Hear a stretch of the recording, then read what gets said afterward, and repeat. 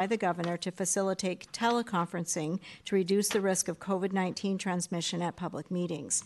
Ordinarily, the Brown Act sets strict rules for teleconferencing. The governor recently signed a new amendment to the Brown Act to allow continued use of teleconferencing for public meetings during a state of emergency, provided that commissions such as ours make certain findings.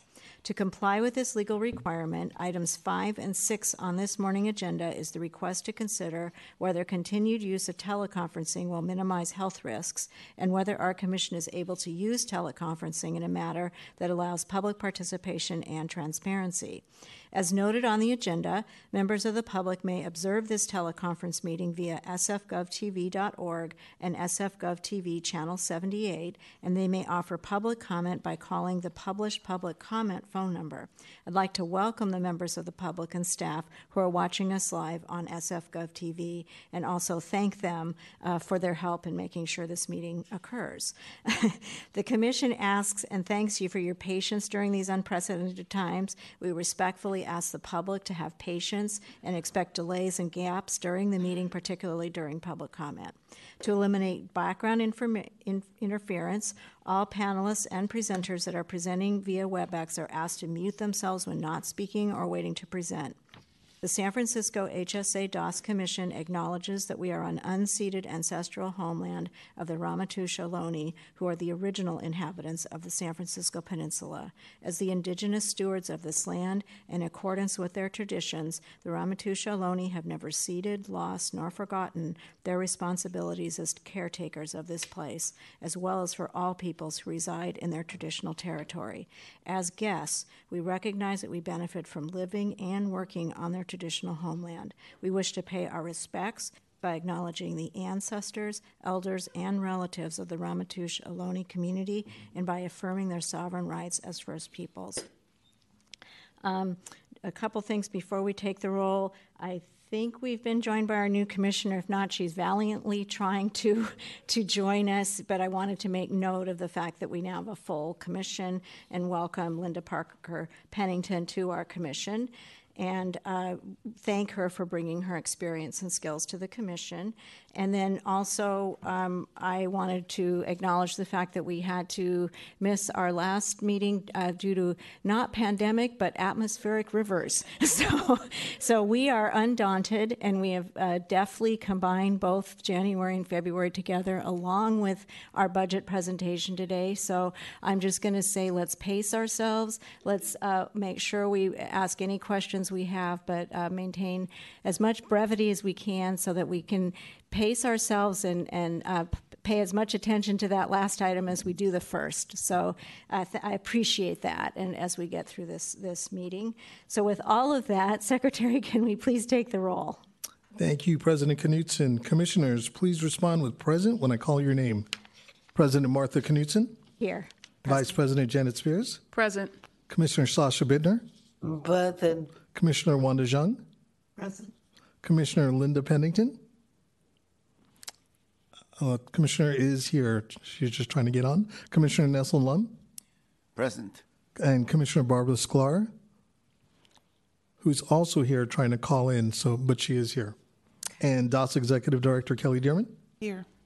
President Knutson, we have a quorum. Right, thank you so much. All right, Commissioners, the next item 3 is communications. We'd like to provide further instructions for the public comment process. Public comment will be available on each item on this agenda and during general public comment. Both Channel 78 and sfgovtv.org are streaming the number across the screen. Each speaker will be allowed 3 minutes to speak. Comments or opportunities to speak during public comment period are available via phone call.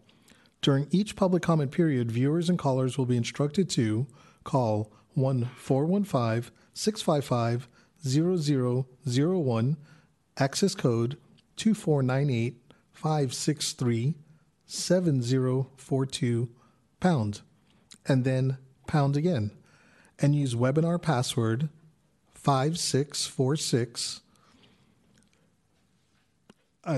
When connected, you will hear the meeting discussions, but you will be muted and in listening mode only. When your item of interest comes up, dial *3 to be added to the speaker line. Best practices are to call from a quiet location, speak clearly and slowly, and turn down your television or radio. You will have 3 minutes to speak. You will be informed by the moderator when you have 30 seconds left. After 30 seconds, you'll be muted and placed back to listening mode.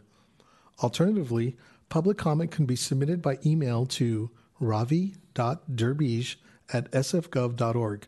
If you submit public comment via email, it'll be forwarded to the Commission and will be included as part of the official docket. Are there any other communications from DAS Commission members? No. Okay, we can move on.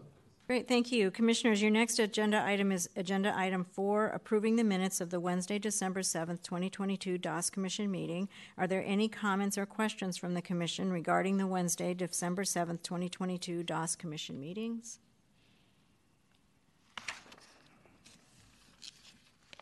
All right, then, do we have anyone from the public who wishes to comment on this item? Do we have anyone from the public who wishes to comment? Okay, moderator, please open the phone line for public comment. We will allow some time for callers to submit their request. Moderator, do we have any callers in the queue? There are no callers. Great. Then hearing no further requests to speak on this item, is there a motion to approve the Wednesday, December 7th, 2022 DAS Commission meeting minutes? So moved. From Vice President Spears, a second. A second. Commissioner Lum, can we have a roll call on that, please? Oh, I'm sorry. Yeah. Yep. We have a roll call. President Martha Knudsen, how do you vote? Yes. Vice President Janet Spears, how do you vote? Yes. Commissioner Sasha Bittner, how do you vote? Yes. Commissioner Wanda Zhang, how do you vote? Yes. Commissioner Nelson Lum, how do you vote? Yes. Commissioner Barbara Sklar, how do you vote? Are you on there yet? Not yet. And Commissioner Linda Pennington, are you on here yet? I don't see her as yet. We have a unanimous vote. Great, thank you. Commissioners, your next item is Agenda Item 5, resolution to hold in-person meeting with some members possibly appearing remotely. Are there any comments or questions from the Commission regarding this resolution? And I would just note that today Commissioners Bittner, Jung are appearing remotely, Sklar and Pennington are establishing connectivity. So we'll be doing a lot of this meeting by me looking at the WebEx and making sure we incorporate their comments. Any comments or questions regarding this resolution? Okay, do we have anyone from the public who wishes to comment? Do we have anyone from the public who wishes to comment?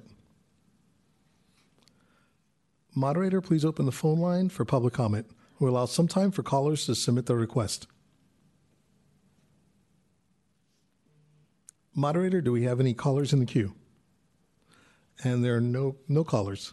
Oh, great. Then hearing no further request to speak on this item, is there a motion to approve Agenda Item 5? I move. From Commissioner Bittner, and a second? Second. From Vice President Spears. Mr. Secretary, can you please take a roll call vote to approve the resolution to hold in-person meeting with some members possibly appearing remotely? President Martha Knudsen, how do you vote? Yes. Vice President Janet Spears, how do you vote? Yes. Commissioner Sasha Bittner, how do you vote? Yes. Commissioner Wanda Zhang, how do you vote? Yes. And Commissioner Lum, how do you vote? Yes. Okay, thank you. We have a unanimous vote. Okay, thank you. Commissioners, your next item is Agenda Item 6. It's the authorization to allow third-party presenters who are not city employees to attend commission meetings virtually, pending any California government code change or mayoral supplement to the emergency proclamation. Are there any comments or questions from the commission regarding this resolution? Hearing none, do we have anyone from the public who wishes to comment on this item? Is there anyone in the public that wishes to comment? Moderator, please open the phone line for public comment. We'll allow some time for callers to submit their request. Moderator, do we have any callers in the queue? No callers? Thank you. All right, then, hearing no further request to speak on this item, is there a motion to approve Agenda Item 6, which is the authorization to allow third-party presenters who are not city employees to attend commission meetings virtually, pending any California government code change or mayoral supplement to the emergency proclamation? I move. Second. From Commissioner Bittner and a second from Vice President Spears. Can you please call the roll? President Martha Knudsen, how do you vote? Yes. Vice President Janet Spears, how do you vote? Yes. Commissioner Sasha Bittner, how do you vote? Yes. Commissioner Wanda Zhang, how do you vote? Yes. Commissioner Nelson Lum, how do you vote? Yes. Thank you. We have a unanimous vote. Great, thank you. Commissioner, item 7 is the Executive Director's Report, presented by our DOS Executive Director, Kelly Dearman, and welcome, Director Dearman. Thank you so much. First, I want to wish everyone a happy Lunar New Year. I do want to recognize that this has been a traumatic time for all of us in California, but especially for the friends and families for those killed in Monterey Park and Half Moon Bay. The weekend started with the celebration of the AAPI Lunar New Year and with a group of older adults celebrating through dance and ended in senseless violence. No one should ever have to feel unsafe when they go about their lives. DOS condemns the violence against these and all communities. Our hearts are with the loved ones of those whose lives were lost, those who are injured, and those who have been affected by these senseless acts of violence. On a state level, the second annual progress report on California's Master Plan for Aging was published in late January. The report highlights achievements from 2022 and new initiatives for 2023. So progress was made on all 132 initiatives that were part of the first 2 years of the Master Plan on Aging implementation. In terms of some of the things that they're looking towards for 2023, they include addressing housing needs by promoting access to models that integrate housing with services, as well as streamlining funding for new housing options, improving accessible transportation options, improving the supports available to unpaid family and friend caregivers, as well as offering training and career paths for paid caregivers to reduce turnover, bridging the digital divide for older adults and people with disabilities, and ending older adult homelessness and improving income and food security. In terms of what we're doing on the local level, the Age and Disability Friendly Task Force Implementation Work Group has finalized its action plan and has started the implementation, which will span the next 3 years. In terms of the Human Services Agency cultural celebrations, this week, HSA is celebrating the Lunar New Year at 3 different in-person events that are happening at 3 different sites. Yesterday was a celebration at 1650 Mission Street, which is the DOS site. For Black History Month celebration, February, as you all know, is Black History Month, and we will be hosting an in-person celebration on Thursday, February 16th. And the event will be held in the courtyard of 170 Otis Street. So the California Department of Aging is doing a monitoring visit, which is scheduled for March 13th through 17th. This is their big visit, which happens every few years. They review many, many documents, both prior to the visit and while they are here, and schedule time with program staff, fiscal operations, contracts, budget, as well as Commissioner Knudsen. Thank you very much. So I just want to give a shout out to Mike Zog, who has served as the point person between us and CDA and coordinated all of our documents. Thank you, Mike. And just as a note of interest, San Francisco Department of Elections will be coming to the DOS Hub at Tugoff once a month starting February 7th, and they'll have a table set up in the lobby from 10 to 2 to provide information and resources to promote voter registration. I think that's pretty cool. So that's all I have for now, unless there are questions. Are there any questions from commissioners? I don't see any online. All right, next item. We're ready for the... Commissioners, item 8 is the DOS employee recognition for January 2023.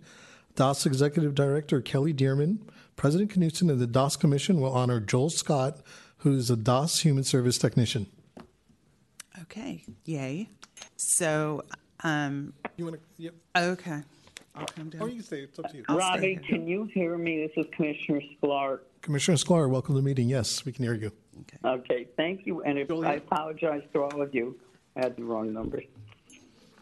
That's all right. Thank you. Welcome, Commissioner Sklar. We're about to go into employee recognition. So Okay, That's great. I'm glad I made it. Thank great. you. great. Joel, I'm coming down there in a second. Okay, great. All right. Joel Scott is an invaluable asset to the Adult Protective Services team. As a human service technician, Joel partners with the protective service workers at APS to do a variety of tasks to assist all the clients we serve. He also supports the APS social working team on planning and implementing items on their service plan. APS protective service workers always know clients are in excellent care with Joel. He has a natural ability to create relationships and build trust with the most challenging of clients. His kindness and gentle way of interacting with everyone he works with puts even the most difficult clients at ease. What may begin as a simple referral, such as transporting a client to a medical appointment, can often lead to unforeseen challenges. Joel is a problem solver and will adapt to the needs of any client at any given moment. He is able to think outside of the box. He works independently, has an impeccable work standard, and is always putting the best interest of the clients first. For example, a blind client could not find his house keys and did not want to leave his room to go to a medical appointment. Joel immediately reached out to this client's neighbors in the building and was then able to locate the property manager, who immediately agreed to make a new set of keys. Joel also discovered this client's meal delivery had stopped, and he then made sure the client had something to eat before he left him. This is only one of many examples that illustrate Joel's impeccable work ethic and professionalism. It is likely that every APS protective service worker can share an instance when Joel went above and beyond to assist a client. We are so fortunate to have Joel with the APS team, and we want all to know just how awesome he is.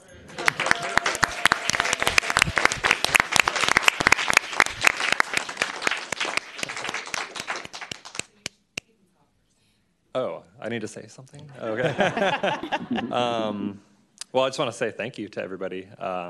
Thank you to my colleagues, all of our PSWs who do so much hard work. I'm very happy to be on the team. And special shout out to ReCares. They do medical equipment. They give it away for free, and they've given us a lot of equipment and saved the city a lot of money over the years and helped a lot of our clients. So I want to shout out to them. Go. You guys want to come and take a picture?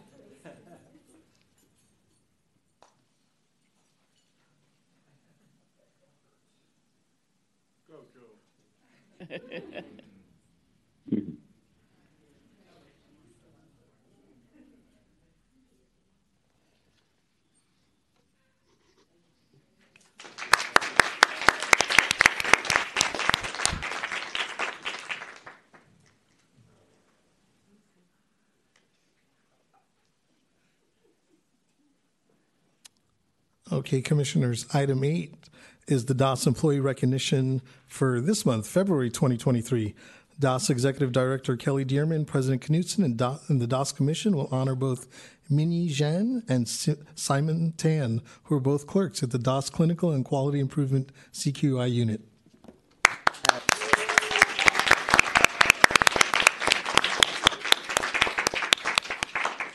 Excellent.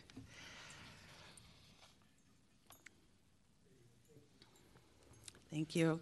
So, Minyi Zhan, am I saying that right? Okay, thank you.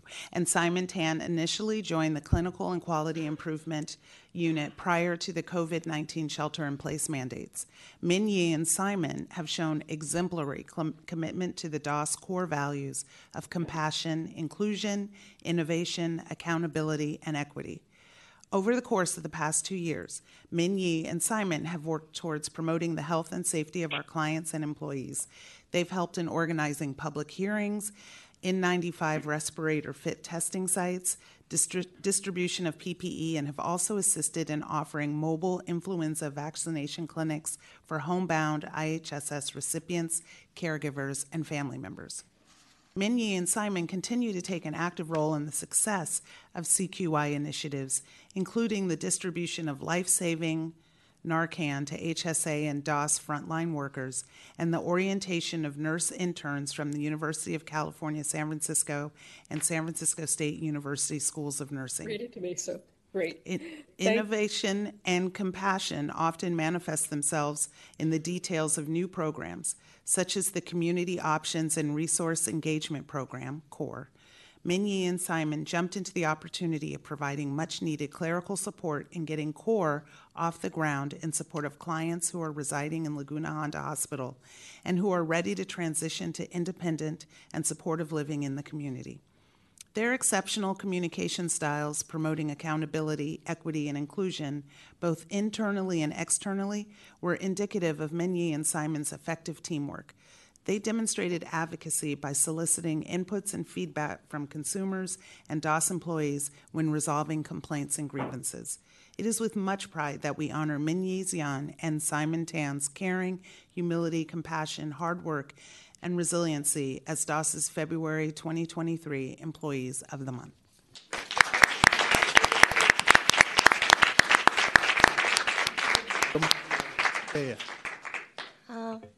Just want to say thank you, and thank you to everyone who worked with us and support us along the way. Thank you. I want to say thank you too, and it's an honor. Thank you. Yeah.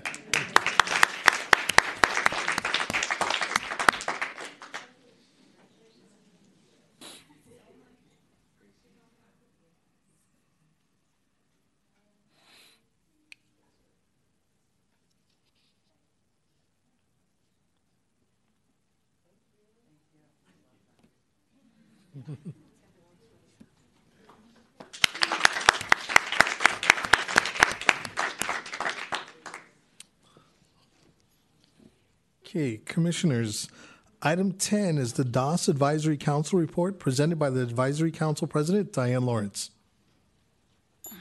who will be speaking via WebEx. Really? Oh, she's right Ravi. here. I saw Oh, It's okay. I knew I should have come up and said hello. I thought I'd come in person and get seasoned for the future. Good morning, Commissioners, Executive Director Dearman, and Happy New Year. This Advisory Council report, as you received, focuses on our January 23rd meeting since we didn't have a December meeting. So I'm going to go through this as quickly as I can. There was one correction. Melissa McGee also presented to us during 2022, and I didn't want to overlook that, and she presented on the Dignity Fund analysis. Deputy Director of DOS, Jill Nielsen, spoke to us on guardianship and the care courts, and I've pretty much summarized much of what she said, and it was quite a lively discussion, and Deputy Director Nielsen has promised to come back to talk more about guardianship and APS as we move forward, and we'll work with us on later this year on getting a speaker to speak to us as we move forward with the implementation of care courts. We've begun the 2023 area plan update and approval process, and so this will be the last year of this 4-year plan, so we'll start all over again with a brand new one next year. The council asked that we capture LGBTQ data, and we added that to our census information, and I think most members completed their requirement, the profiles during the meeting. We'll have an update. We also agreed to let us to not be anonymous so that Adithi could make sure that we had everybody there. We also spoke about the California Senior Legislature openings. We have 2, but we do have one potential candidate who, at the last time I spoke with her, is interested, so we'll make sure we get all those dates. We did our election of officers, and the nominating committee recommendations. So the new officers, I remain as president. Margaret Graff is first vice president. Tia Small is second vice president, and Kay Perrick is the secretary, and Kay also heads up our membership committee. And then we also filled our Dignity Fund Oversight and Advisory Council vacancy. Dr. Alan Cooper volunteered, and it was a unanimous vote to approve his filling Dr. Juliet Rothman's vacancy. There were no site visits in January, but we have 2 in the hopper for next month, and we're going to really focus on site visits in February. Mike Zog gave us an update on the CDA visit that Executive Director Dearman just mentioned, and we begun working with him on our documents. And then we just had quick updates from two of our members in the local areas. District 4, Margaret Graff, who's the founder and director of Senior Power, coupled with the Outer Sunset Farmers Market and the Sunset Chinese Cultural District, to have a Lunar New Year celebration that was scheduled for Sunday, and I went. It was wonderful. And Margaret, along with Self Help for the Elderly, the director of the Chinese Sunset Chinese Cultural District, and the Outer Sunset Farmers Market were all recognized by state and local officials for their work. And then member Chris Dillon gave us an update on Laguna Honda. She continues to work on that. Our next meeting is on the 15th, and we'll continue on site visits and the area plan on aging. Any questions or comments from commissioners? Hearing none, I just want to say thank you for offering to be the chair again. Appreciate that very much. Thank you. Okay, Commissioners, item 11 is the joint legislative report presented by Advisory Council President Diane Lawrence. The joint ledge, we had our first meeting of 2023. So this is a brand new legislative session. So it's all those bills we tracked last year out the window, and we'll start with a new one. We did have a guest attend this meeting, which is unusual for us, but it was very insightful. So Luke Barnesmore from Home Match, who's also a member of the Marin County's Commission on Aging, which would be comparable to all of you, and he serves on their legislative committee. So he wanted to see what we did. So that added some richness. We reviewed the whole process of sending letters of support, so we think we have that down for the coming year. We know when the committee in the city meets and what the timetables are, so that should help us. There have been a few bills that have been introduced. Most of them came from the California Welfare Directors Association, and they include focus on some in-home supportive services, assessment modification, appropriation updates, APS, gaining access to financial records. Those currently aren't accessible in a possible APS case, so that's one of them. And then increases in case management funding and all. There's one bill with a name and with a number, and that's changes to rules on tenancy to help with senior housing. And that will be added to our list as we move forward. So February 17th is the last day to introduce bills, so we'll probably have the most complete update in March. We'll have a few more things this coming meeting, but it'll be much more robust in March. CSL, they have a number of new members, and there are a number of new legislators, so it's taking some time to get the feel of the Capitol. But some of the members all met with their representatives prior to the session starting in Sacramento last fall, so they're off to a rousing start. 8 of their 10 bills have been picked up by legislators. I think that's the highest since I've been working on that committee that this is. And 7 were picked up before any of the meetings with the legislators, so I think that's a good sign. And there is a joint Senate resolution to create Ageism Awareness Month, and that would be May, which is already Senior Month. So we'll be drafting a letter of support for that. And then Deputy Director Kaufman gave us an update on some of the federal and some of the money issues, which will be ongoing, especially as we move out of this period of emergency.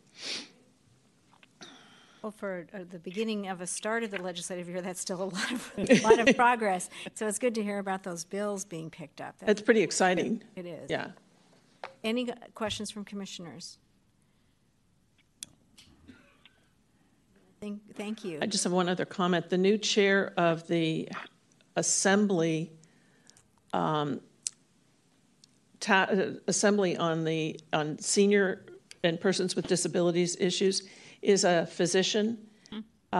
She has been a caregiver, so she comes with a lot of firsthand experience, and she's ready to help make changes. She comes from Kern County, which is a county that has a lot of challenges, and she feels replicates the state. So it'll be interesting to see how things move through her committee. Great. Okay. Well, thanks for letting us know about that.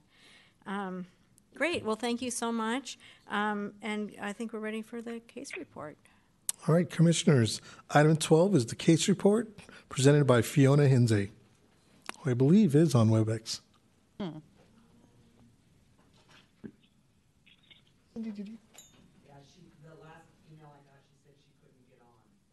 Get on. Okay. We do have it presented. We do have it sent in. Right. Commissioners have received this case report, and certainly we could combine any comments that wanted to be brought out next month. Okay. If that's appropriate, and sorry about the connectivity issues. So we'll move on. Okay, Commissioners, item 13 is public comment, an opportunity for members of the public to address Commission on matters that are not on today's calendar. Are there any members of the public that would like to address the Commission today? Moderator, please open the phone line for public comment. We'll allow some time for callers to submit their request. Moderator, do we have any callers in the queue? There are no callers. Thank you. Okay, moving on. Commissioners, your next item is item 14, old business. Commissioners, please indicate by raising your hand if there's any old business that you'd like to discuss. And I don't see any hands on WebEx as well. Okay. Okay. Ready for 15? Yep. Okay. The item, Commissioners, the next agenda item is item 15, approval of the consent agenda.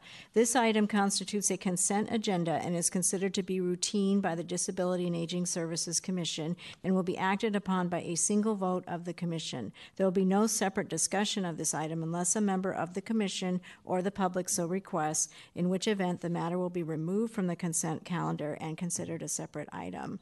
And this item is Connard House.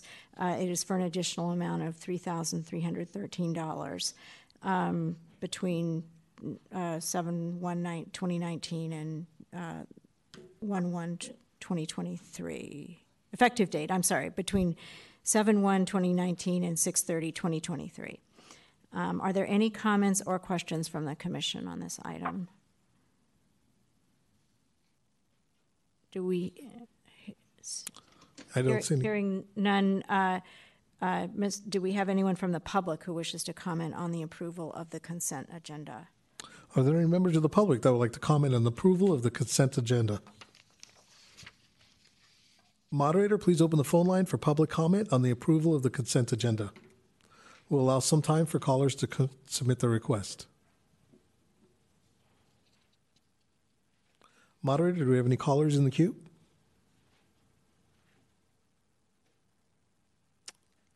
No callers for this. Is that correct, Moderator? No callers for this item? Got it. Thank you. Okay, we can move ahead. And hearing no further requests to speak on the item, we'll close public comment. Mr. Secretary, can you please take a roll call vote on the approval of the consent agenda? President Martha Knudsen, how do you vote? Yes. Vice President Janet Spears, how do you vote? It's not in my script. Yes. Commissioner Sasha Bittner, how do you vote? Yes. Commissioner Wanda Zhang, how do you vote? Yes. Commissioner Nelson Lum, how do you vote? Yes. Commissioner Barbara Sklar, welcome. How do you vote? Yes. And Commissioner Linda Pennington, I believe we have you on here now. How do you vote? Yes.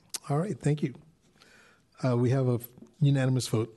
Okay, great. Thank you so much. And Commissioner Pennington, we already welcomed you in your absence, but we wanted to say welcome and thank you for your first vote on this. So we'll just continue along with agenda item 16, but welcome.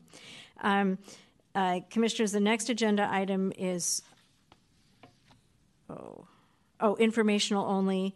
16A and 16B are informational only items. Items 16C and through 16L are going to be action items that require a vote by the Commission. And this first agenda item, 16A, is the DOS proposed budget for fiscal year 23-24 and fiscal year 24-25, which is presented by Executive Director Kelly Dearman and HSA Deputy Director of Finance and Administration Dan Kaplan. Welcome.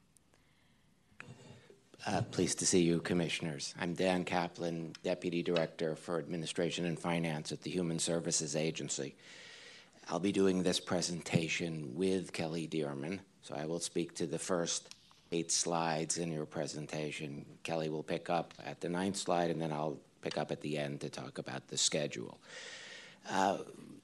The way we do these presentations, typically we split them over 2 events, so I will be back at your next meeting and we will finish this. In this first presentation, what we do is we go over the DOS budget at a very high level. We talk about the budget context in which we are building the budget for the upcoming 2 fiscal years. We talk about some issues that are facing DOS and that we will have to address in one way or another in the budget process. And we talk about the schedule and the process going forward. We do not give you concrete budget proposals at this time, but we will do that when we are back at the next meeting. So before I start, I'd like to say that budget making is something that's done by a large number of people. Many managers within DOS get involved in scoping out issues, thinking of solutions, thinking about levels of expenditure that are needed, thinking about ways we can move resources around the budget. The process is coordinated by the HSA Budget Office, and there are 3 folks here today who are from that office and who really do the work of coordinating this budget development process for DOS. The first is Celia Pedrosa, who is the HSA Budget Director. Alex Gleason is the principal analyst who works on the DOS budget, and Genevieve Herrera is the senior analyst who works on the DOS budget. So they are the 3 folks who are really instrumental to coordinating this entire process. If we go, yes, to the next slide. So we look at the budget typically in 3 ways to get a view of sort of how this budget all comes together. We look at it as a program budget, we look at it by revenue sources, and we look at it through the kinds of expenses we make. And so we have a slide on each of these, and I'll talk about them just a little bit. As you can see, looking at the program budget slide, which is the first up, about 3/5 of the DOS budget is actually in IHSS programming. And this includes payments made to IP providers, payments made for contract mode services through the Homebridge contract. It includes money that is spent through the public authority to provide health benefits to providers. And that is really where the largest share of the DOS budget goes.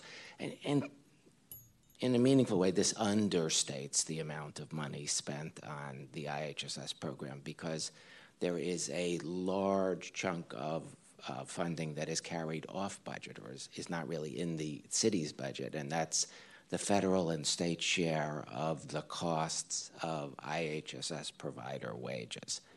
And that's an artifact of the way providers are paid. They are paid through a state-run payrolling system. And so we, in essence, just pay for the local share of the costs of the wages. The state carries the federal and state share on its books. You can see the other major parts of this. The public authority is a contract within the DOS program, but that is where the public authority administration is covered as opposed to health benefits, which are also delivered through the public authority. There's IHSS city staff, which is obviously a substantial staff and a substantial expense. Then we have the public administrator, public conservator, and public guardian program. This is, again, a staff budget primarily. There's the legal program for public administrator and public guardian, again, mainly a staff budget. County Veteran Services, again, mainly a staff budget. The Office of Community Partnerships programs are programs that this commission spends a lot of time working at. This is largely a grant budget, and those grants are brought to you for approval and amendment over the course of the year. So that is, as you can see, a very substantial budget within the DAS programming. The food coordination budget is anomalous. It's an artifact of the way we've handled the budgeting. Although DAS delivers many nutrition programs, food coordination is actually delivered by an office in HSA administration. And so this comes out of the city's COVID response. And when we originally budgeted it at HSA, which we didn't do in the first year, but we did in the second year, we budgeted it in DAS. And then we set up an HSA food coordination office. And so that's the group that actually administers these funds, along with about another $15 or $16 million in the current year. The Benefit Hub Resources is, again, primarily a staffing budget. This is the intake and referral staff that work at TUGOF, and it's also the eligibility staff that works at TUGOF. Adult Protective Services is again a staffing budget. It's the Adult Protective Services workers, the Human Services specialists, and the management of the APS program. So if we go to the next slide. DAS is funded, as I'm sure you know, by a combination of federal, state, and local dollars. This slide breaks those out, and what you can see is that both on the state level and on the local level, we divide up buckets of money in different ways. So I'll talk a little bit about them. These are color of money kind of distinctions as opposed to anything more fundamental than that. But so federal money comes to the DAS programs as a share of costs for the most part. So APS program, IHSS program are matched with federal dollars. And we project what those dollars are, and they go into the budget. There are state dollars that are also based on either allocations or share of costs, and they're described here under the state, 19% or $90 million. Then we have two buckets of state money, and we split them out from other state money because the wedge in the pie that's labeled state is really state general funds that are allocated through the legislative process each year.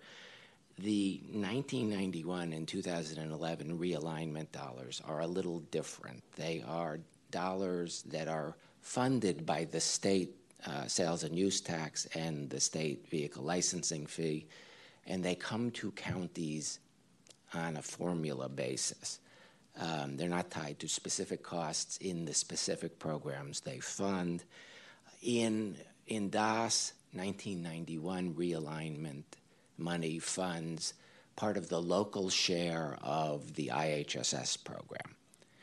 And 2011 realignment dollars funds part of the local share of the APS program.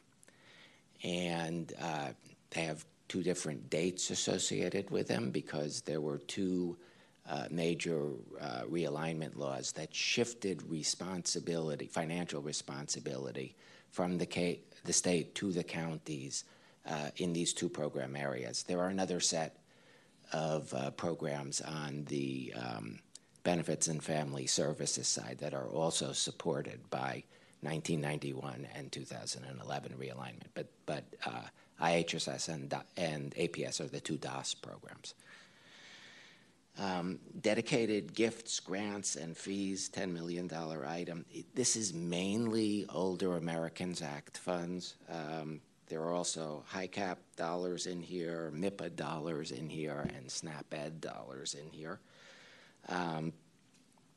Community Living Fund is local money that is dedicated to the Community Living Fund. You get a report on that at least once a year and are aware of some of the contracts funded under that. But the largest is the IOA contract.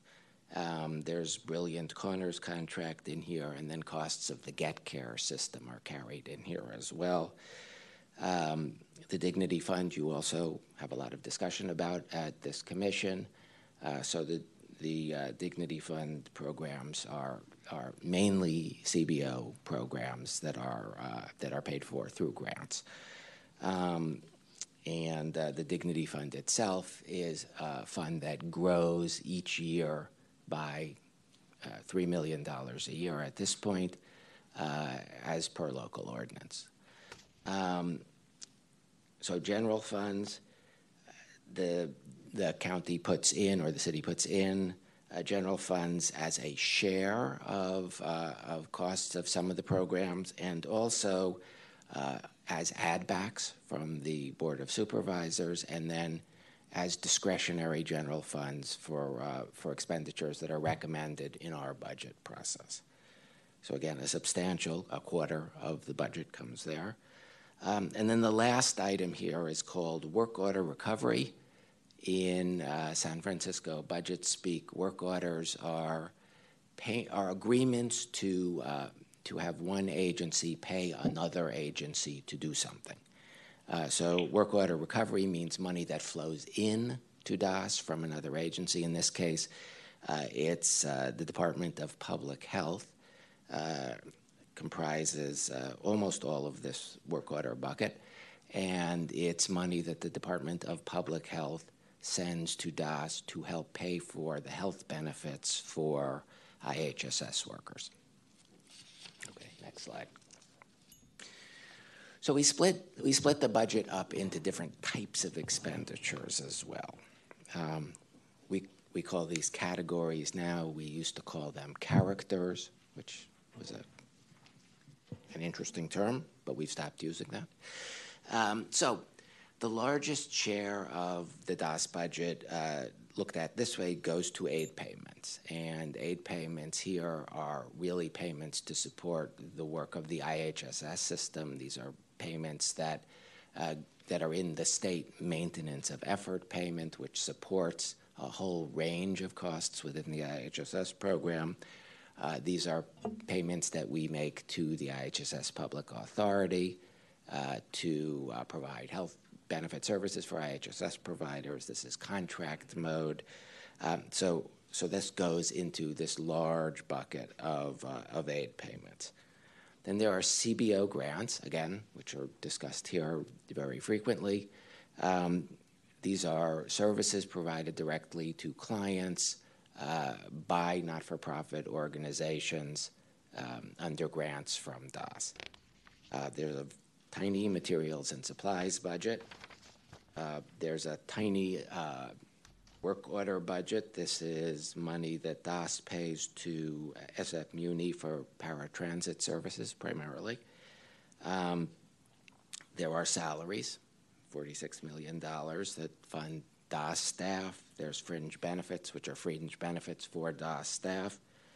There are professional services, and there are a lot of different rules about how we categorize the differences between professional services and grant services. But in this case, this is mainly money spent with Brilliant Corners for scattered site housing and for the Get Care system. And then let's see, we also have an aid assistance bucket, which is relatively small, but comprises items like the APS heavy cleaning budget, public conservator transportation budget, and APS emergency placement beds. Next slide. So each year, the city develops a new forecast. And they do it, they do it several times a year, but in the autumn they do it for purposes of informing the budget-making process.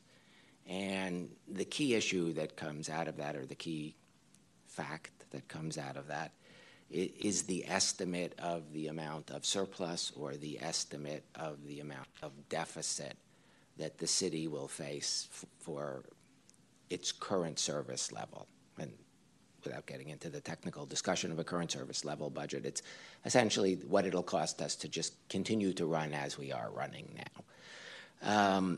And so, as you can see on this slide, the bottom line is that the city is projecting a $200 million deficit in the budget year, fiscal year 23-24, and a $527 million deficit in the second year of the biennium, fiscal year 24-25. Now, obviously, the city needs to have a balanced budget, so this is the gap we all city agencies collectively have to bridge in making our budgets. So where does the gap come from? Next slide. I guess there are two things. There are a set of expenses that are understood and that are growing at a rate that can be estimated with a reasonable degree of accuracy, and then there's a little slightly harder to estimate a revenue forecast. The revenue forecast is probably the bigger piece here, and it is growth is much slower than anticipated, and it's for reasons that you have been hearing over and over and over again. San Francisco's recovery is slower than expected. The downtown recovery is especially slower than expected. Property and business and transfer taxes have been doing less well than the growth that had happened before would suggest they'd be at. There's been a decline in commercial property values, especially. There's a high office vacancy rate, which means fewer people are coming into the downtown area, reducing business taxes and also reducing economic activity on the ground. So all this comes together to give us a much weaker revenue out than we would have needed. Expenses are, going up for all the normal reasons. There is inflation. Mainly, there are labor costs that are going up, and that's been a known thing because we're sort of in the second or third year of all the contracts in the city. So, so when we put those together, we get the $200 million and $500 million gaps that are projected. Okay, I should say this is not. It's not really a recession forecast that we're looking at now, and I think the city, the comptroller's office, the mayor's office, and the BLA have been pretty assiduous about saying that this is a weakening revenue situation compared to what we'd seen before. It doesn't really meet the definition of a recession, and there's some risk of recession. And so everyone is sort of taking the position of, okay, we think we're going to hold together at this level of revenue, but there's a little bit tentative given where economic indicators are today. So the mayor issues budget instructions in December each year, and one of the key elements of those instructions is whether agencies will or will not have to make reductions in their general fund budgets, and if so, how big those reductions are meant to be. And this year, the mayor's office instructed agencies to propose budgets that included 5% general fund reductions and then 8% general fund reductions in the second year. And so, also, without being technical, I'd like to say a little bit about what that 5% and 8% are applied to. Because if you went back to the sources slide, you would see that that the general funds in the DAS budget are $116 million, so 5% of that would be $6 million-ish, I guess. And HSA as a whole is not being asked to reduce that much. It's being asked to reduce $2 million between DAS and Benefits and Family Services. And the reason for this is that the reduction targets are computed on what are thought of generally as discretionary general funds. So we have a lot of general funds that are tied up in the aid program. There are some in special funds that aren't used for purposes of computing this.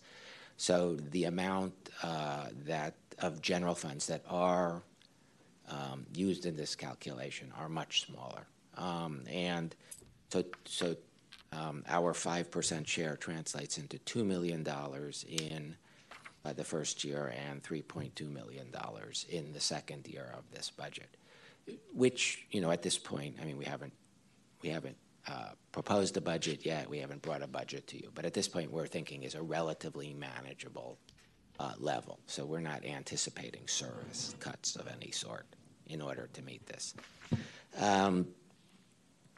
The mayor has said that her priority is filling positions. I should note, it's probably been mentioned here before, but that HSA in general has a very high vacancy rate at the moment. DAS has a high vacancy rate at the moment, and that is pretty common for city agencies right at this time.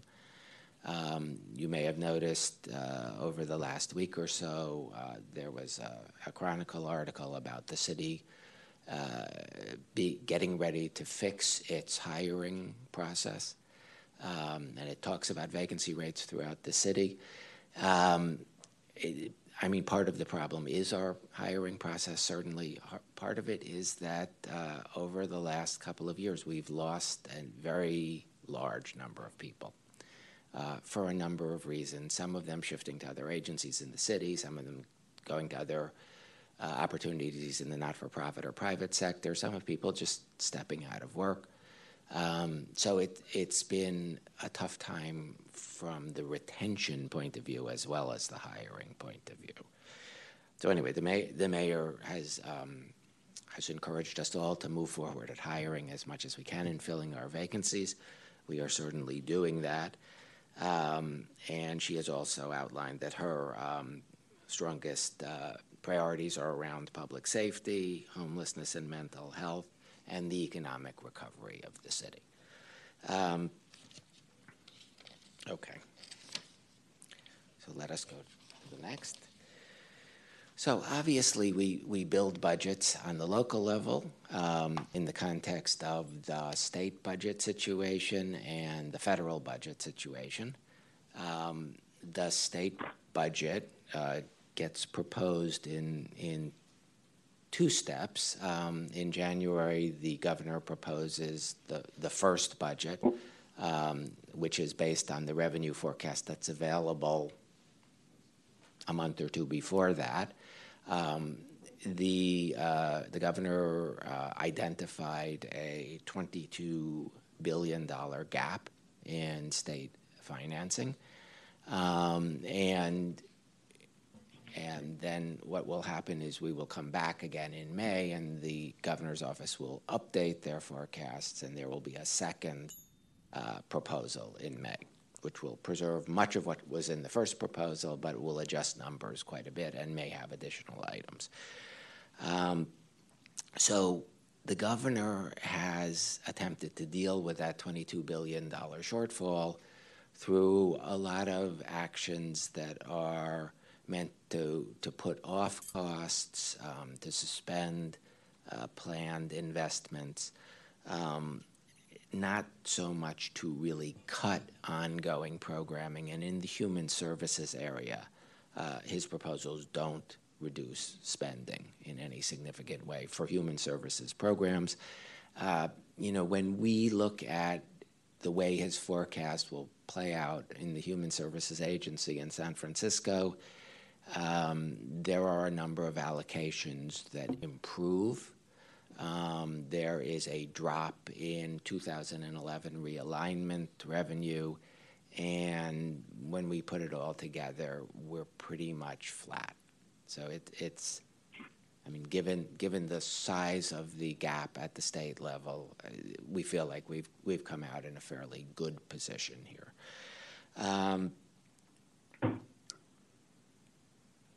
The state is also, saying we're issuing this budget. We're not in a recession. We're also worried that we might tip into a recession, and if we do, then things could look worse in May. So that's the other warning that's out there. On the federal side, the big thing that we have to deal with is over the pandemic, there's been a great deal of federal one-time money that has flowed to cities and counties and flowed to particular programs within cities and counties, and that money is beginning to dry up. That affects us at both the state and the local level. So I guess we have a final note here that we'll continue to maintain critical services. At this point, as I said before, I think there's not going to be a difficulty in doing that in our proposal. We have a number of issues that we need to deal with, and we will be moving resources around to attempt to do that. So what I'd like to do at this point is shift over to have Kelly talk about DOS programming and issues within the budget for DOS programming, and then I will come back, and then we can answer questions together. Thank you so much, Dan. Okay, so I'll have that slide, please. Thank you.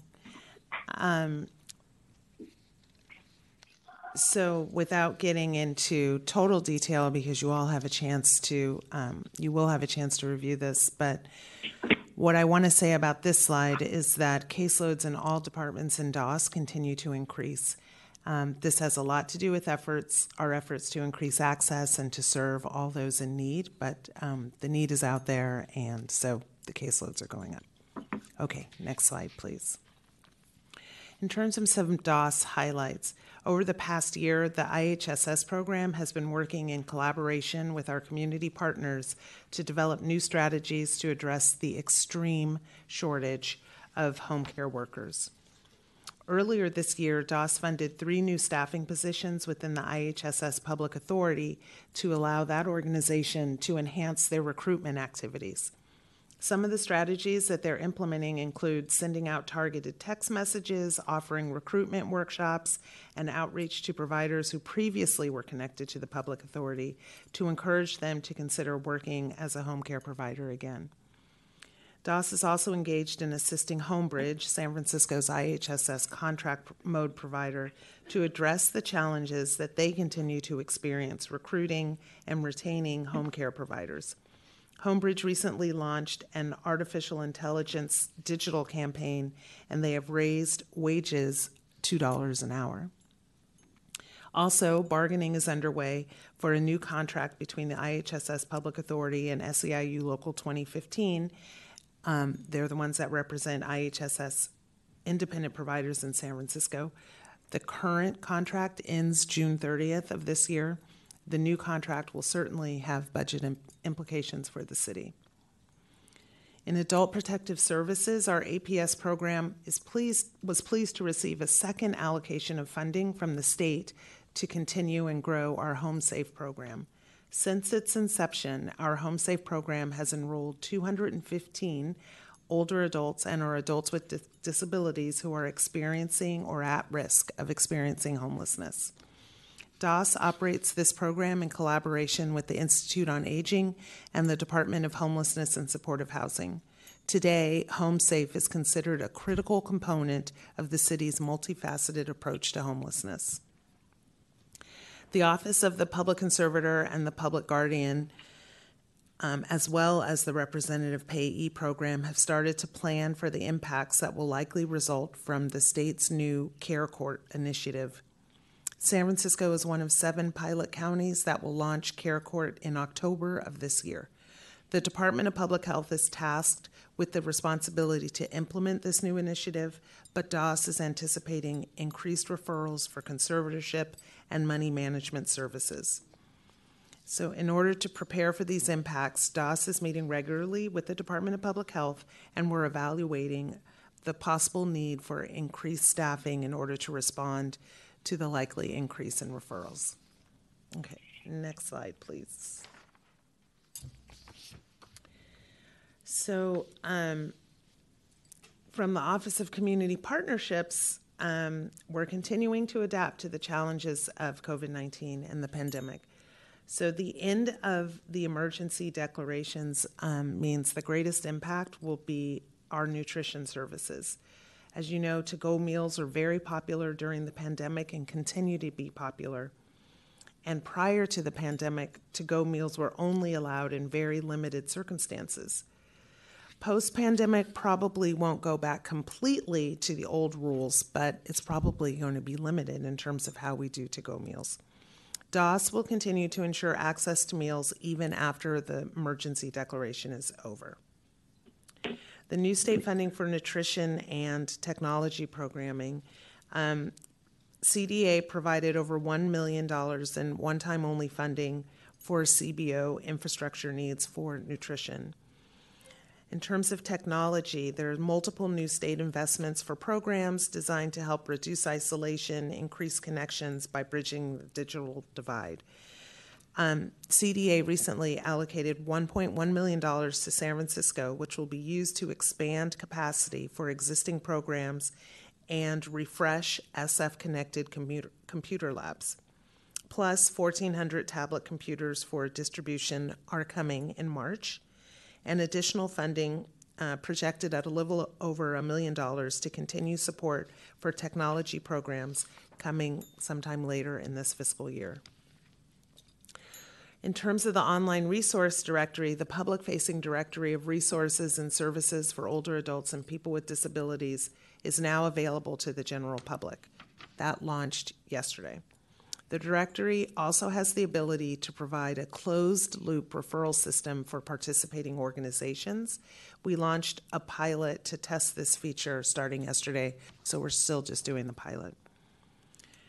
For intergenerational programming, the programming that brings together older adults and our adults with disabilities with at least one other generation to engage in joint activities and to help build relationships.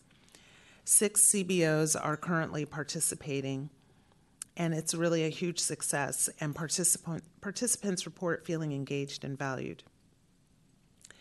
Next, based on the findings of the Dignity Fund Community Needs Assessment, this will determine the Dignity Fund activities and funding to address the unmet need for the next 4 years. The service allocation plan will be presented to the Oversight and Advisory Committee on February 27th. So let's see, the Disability Community Cultural Center, this will be the first of its kind in the country, which I know I've talked about many times. It will be part of the Kelsey Civic Center, which will include 112 housing units, of which 25% will be reserved for people with disabilities.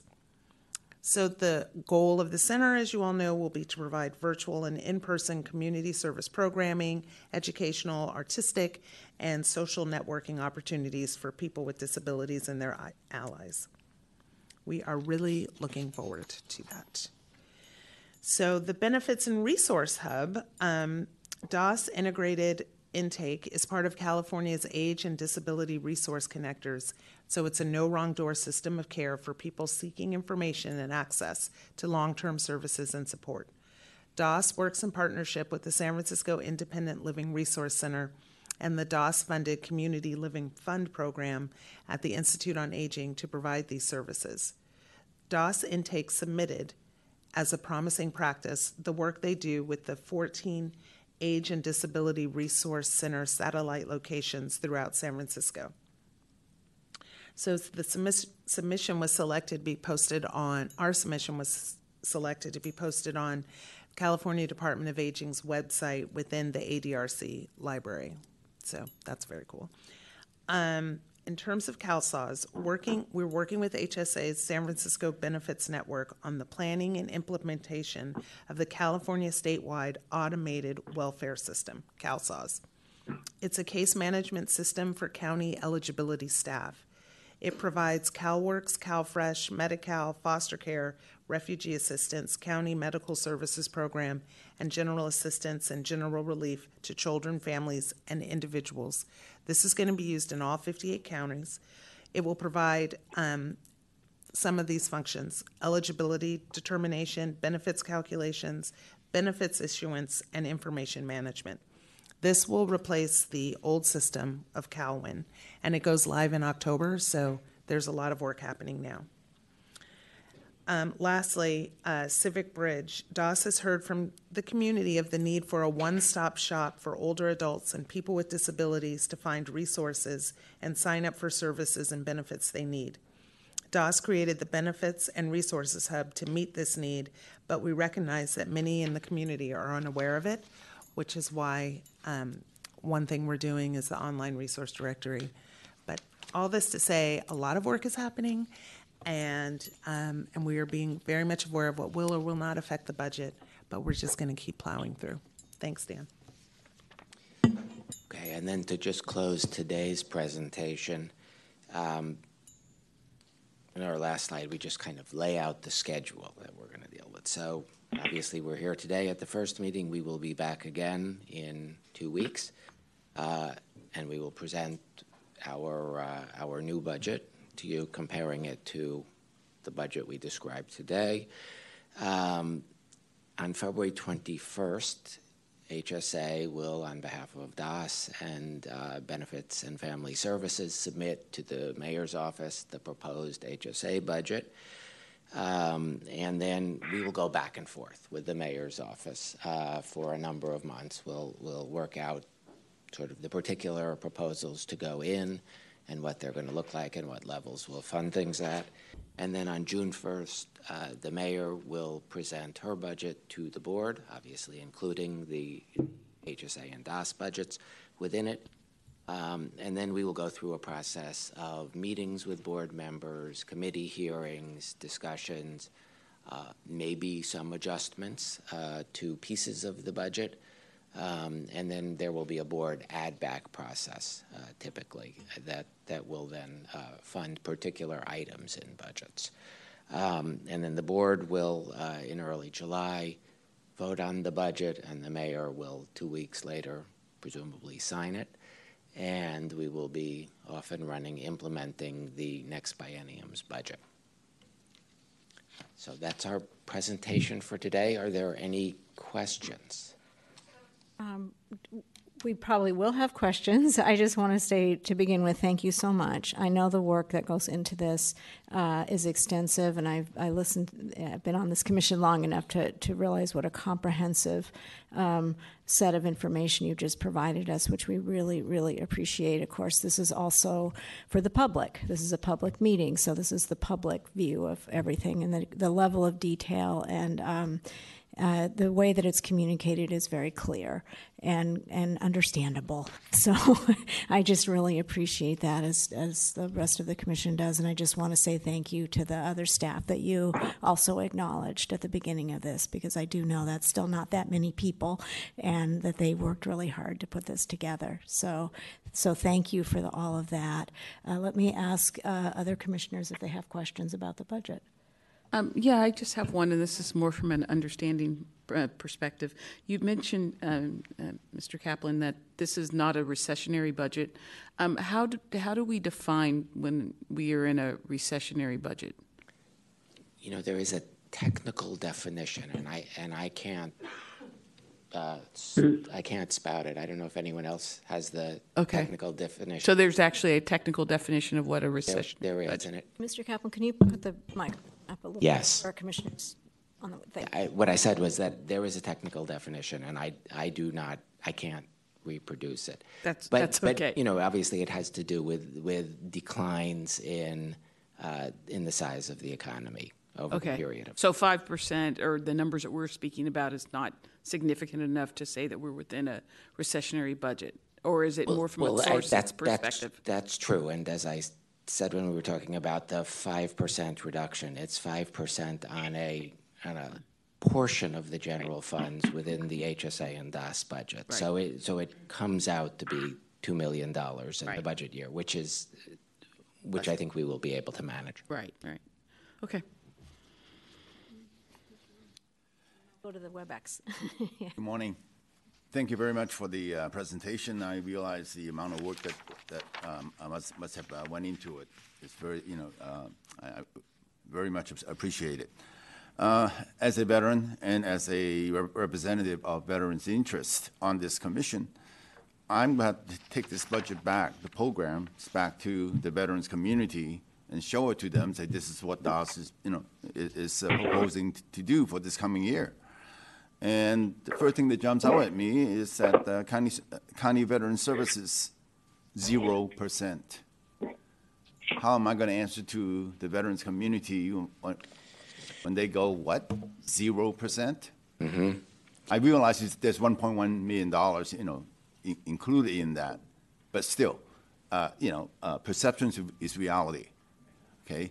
I also realize the other programs also benefit veterans. Sure. I understand that, but I think we need to do a better job of listing the amount of benefit that actually goes towards the veterans group, so that at least will make it easier for me if when I go in front of them and say, this is the budget, and they look at me and say, why were you appointed there to begin with?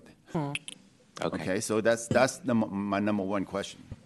Well, I won't take it exactly as a question, but I do hear the statement that you're making, and I think that we can help by making the point that you made, actually, which is the staff that staffs the veterans program may represent $1.1 million of cost, but they provide access to a much broader array of services, and I think that's important for us to be able to bring out.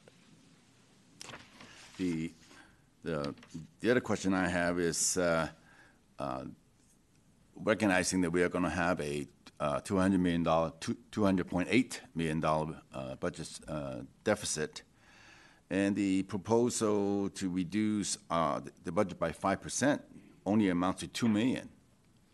So there's $198 million that's not accounted for. Do we have any contingency plans made?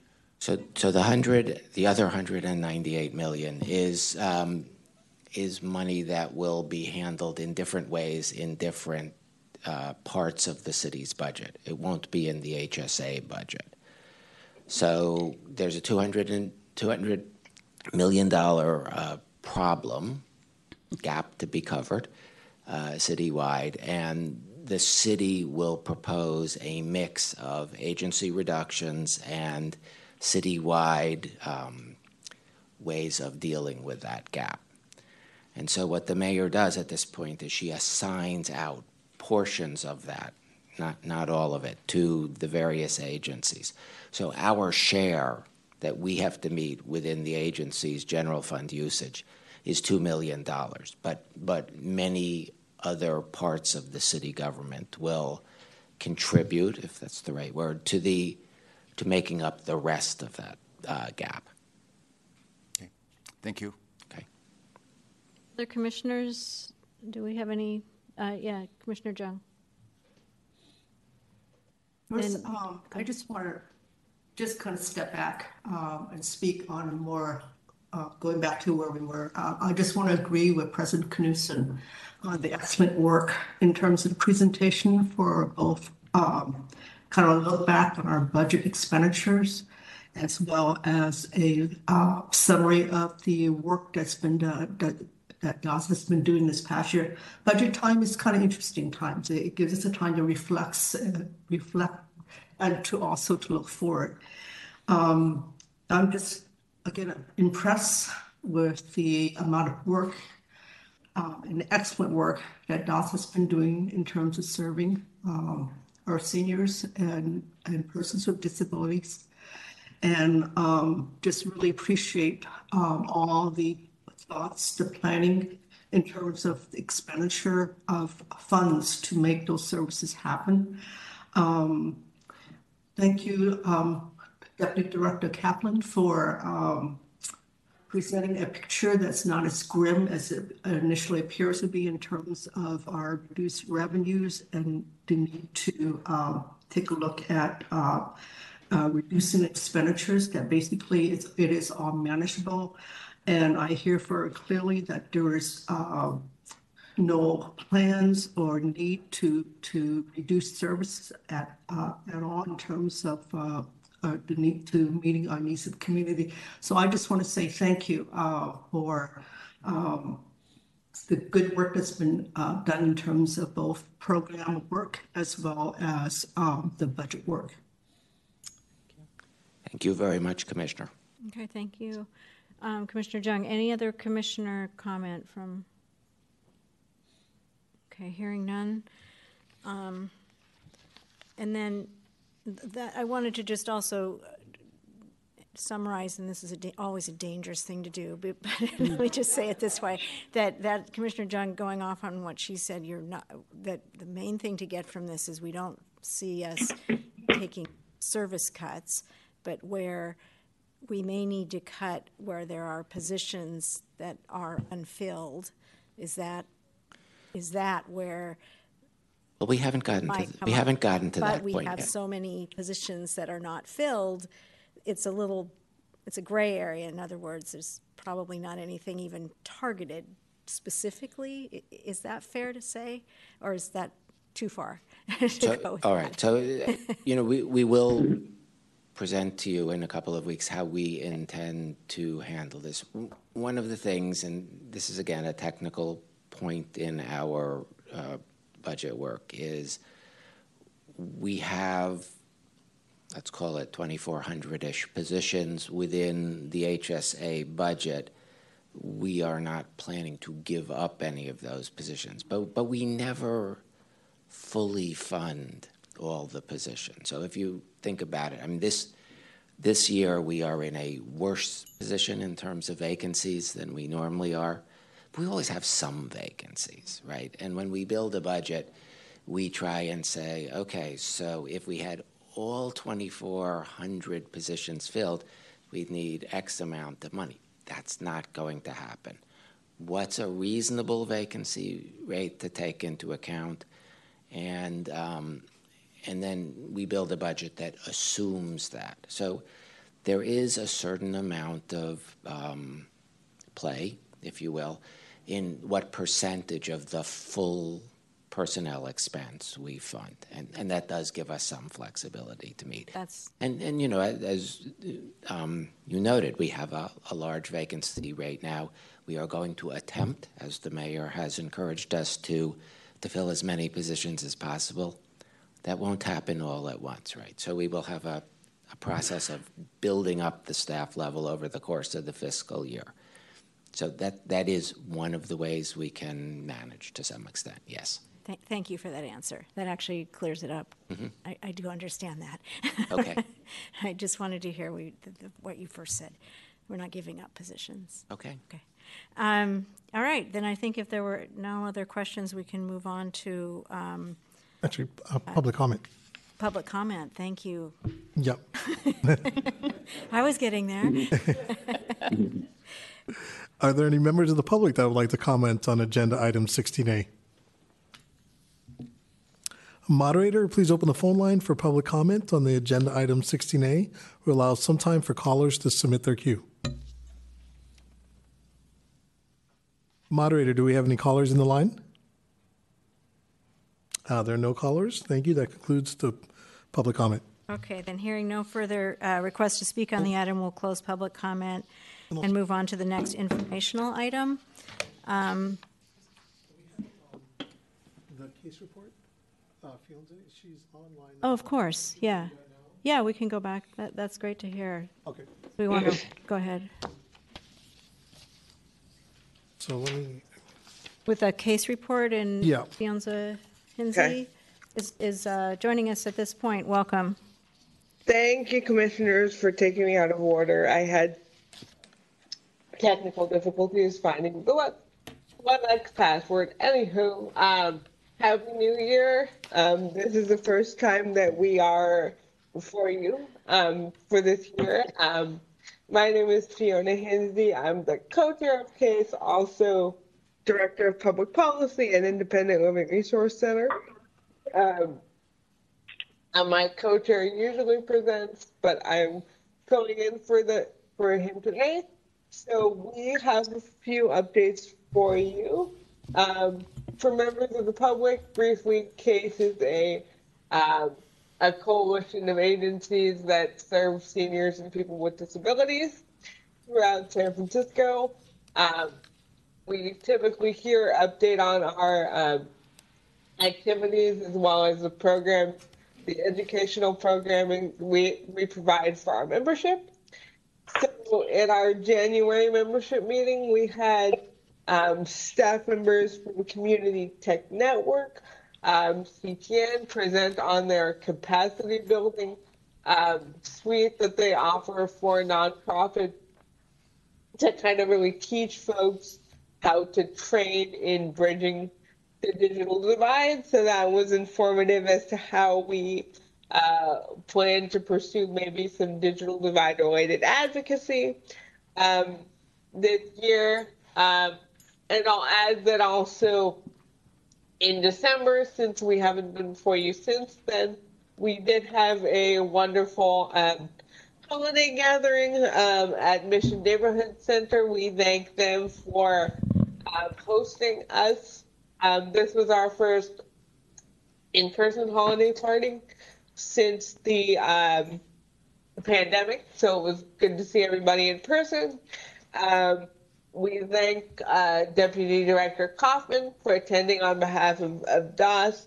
Always good to see Director Kaufman with providers. And you have linked in your packet today our written report, which has some links to photos both from the event itself and also a slideshow of provider-provided pictures from throughout the year that we particularly like. So you can take a look at that at your leisure. At our February membership meeting, which is not next week, but the week after, we also have Deputy Director Kaufman coming to present our featured presentation on a isolation scale, sort of measuring the degree of isolation of an older adult that that your department has been piloting. They are seeking feedback on implementation of the scale after a pilot. So Deputy Director Kaufman will be coming to CASE to get that feedback. So we look forward to that. On the service provider working group, so CASE also co-leads the service provider working group on behalf of DOS. We reported a few meetings ago, we reported that we had some priorities for the OAC based off the needs assessment that you can read in your report in great detail.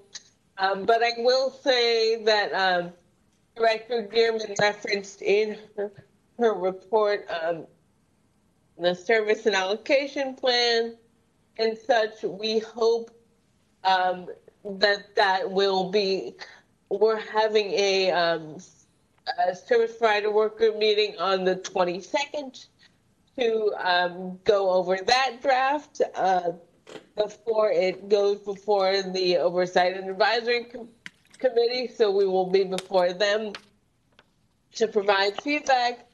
As you know, the role of the service provider work group is to advise the OAC on all matters related to the Dignity Fund.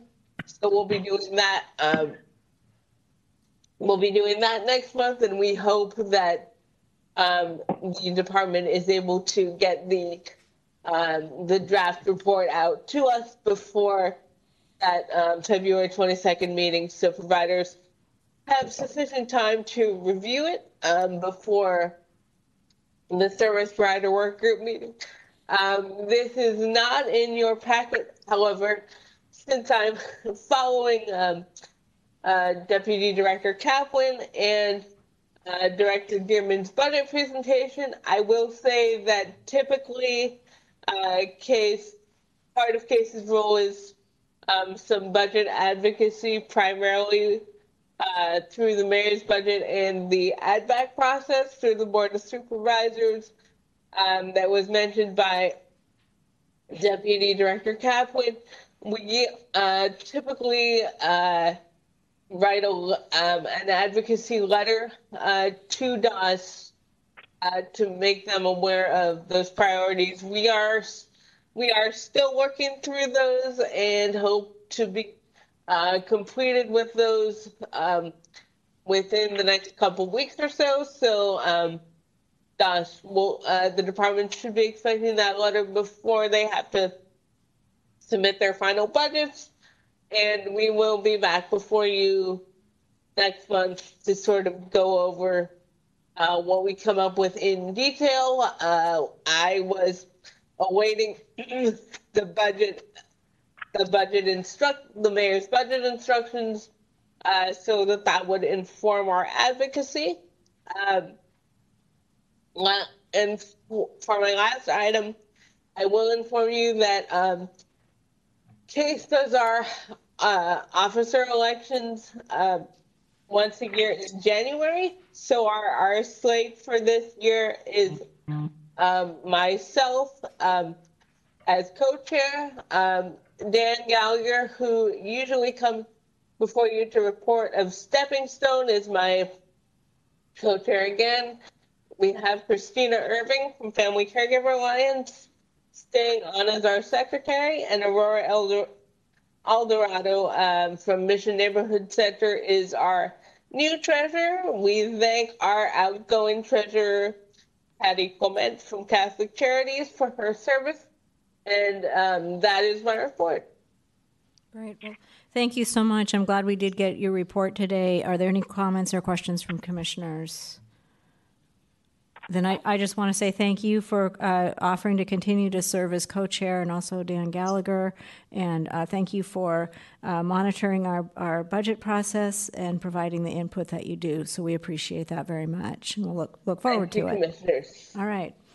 Then we'll move along to the next item is informational only. So this is 16B, fiscal year 2022-23 Area Plan Budget Amendment 1, and it is presented by Budget Analyst Genevieve Herrera. Welcome. Hi, good. I have to do the same thing. I didn't realize. You can turn it. Okay. Good morning, Commissioners. Executive Director Dearman. I am here to report that that San Francisco is receiving an additional allocation on area plan funding for this fiscal year. We are receiving $225,000, which will be going to support existing programs along the lines of the Older Americans Act. The funding comes from a mix of state and federal dollars that were left unspent in the 2021-22 area plan allocation. The funds are distributed to counties by formula, and so in the materials that were posted publicly in support of this item, you will notice that there is a detail on the exact amounts by program under the Older Americans Act. Commissioner Jung, I also want to thank you for pointing out a typo in the memo that under the supportive services budget item description on page 2, the total budget for supportive services has been increased to $263,526 as shown on the chart on page 1. There was a typo there where I accidentally mentioned my apologies. The typo is in Ombudsman's program on page 2. I accidentally mentioned the total budget for supportive services, but the Ombudsman program budget is now increased to $263,526. Any other comments or questions from commissioners? Thank you, Commissioner Jung, for finding that.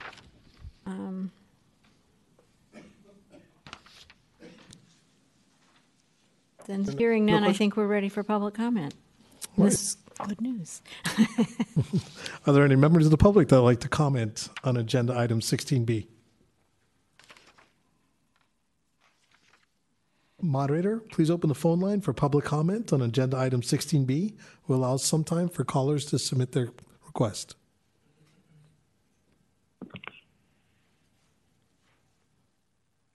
Moderator, do we have any callers in the queue? There are no callers in the queue. Thank you. And that concludes public comment. Great, thank you. Hearing no further requests to speak on the item, we'll close public comment.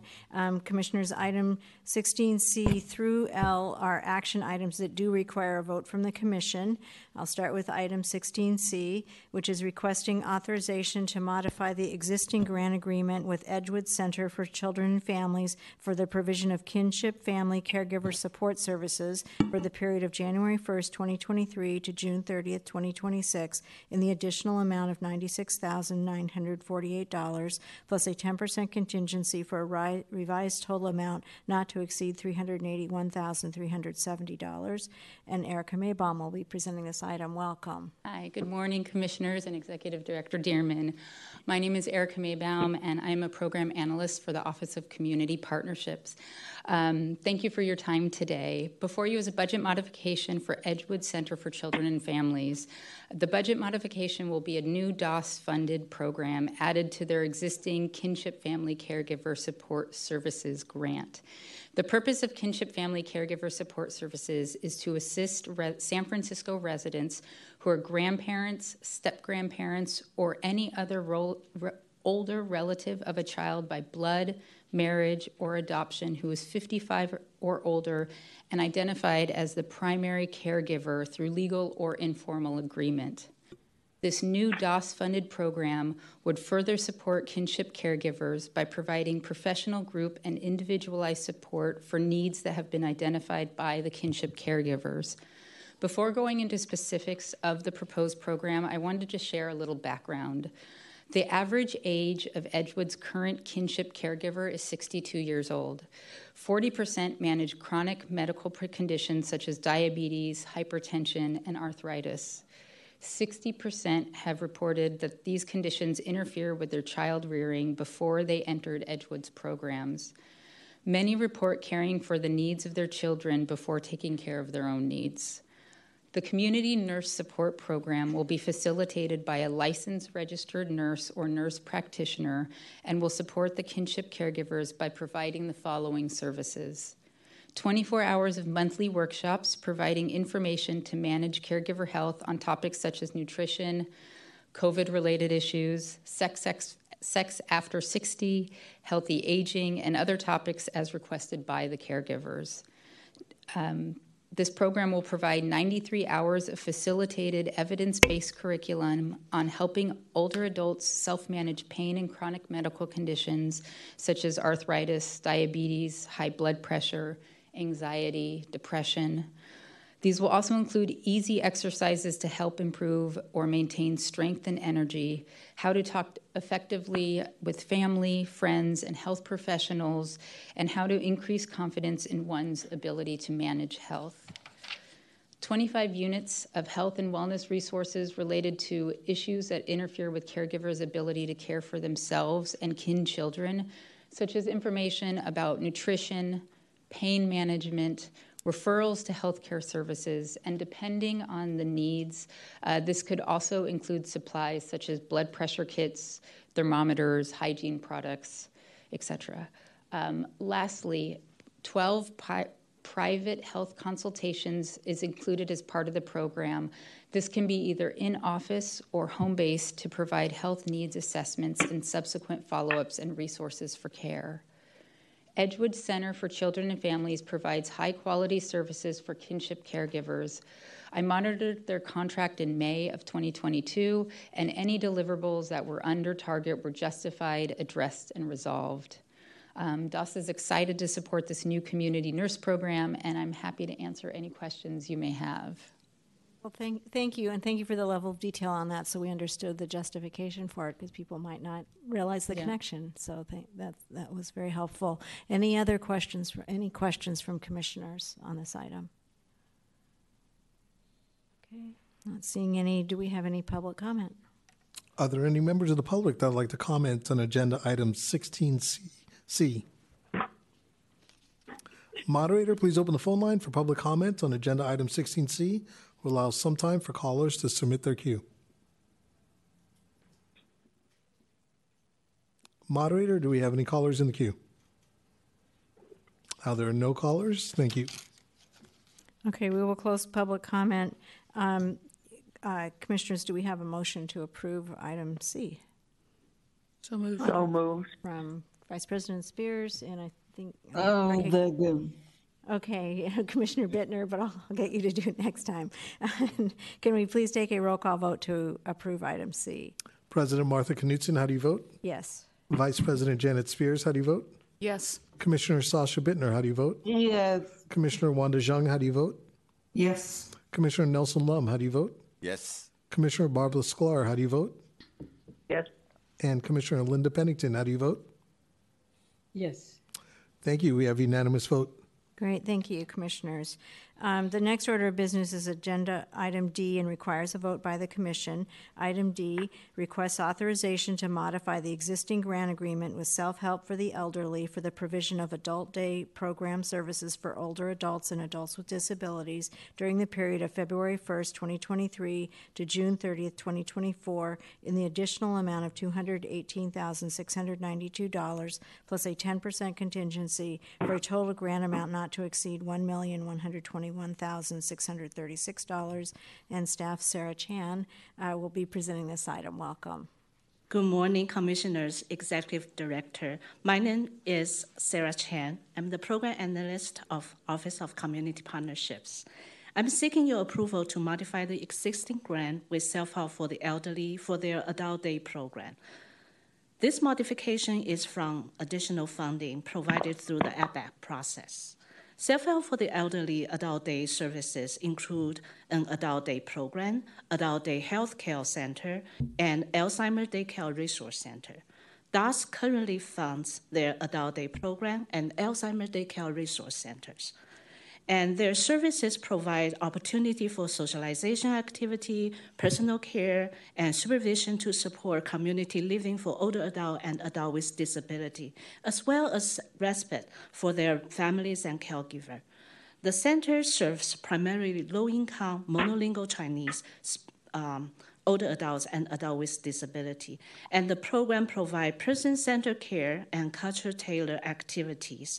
And the majority of the center staff are bilingual in Chinese, including dialogue, Cantonese, Mandarin, and Toisanese, or they can speak other Asian languages such as Burmese, Japanese, and Vietnamese.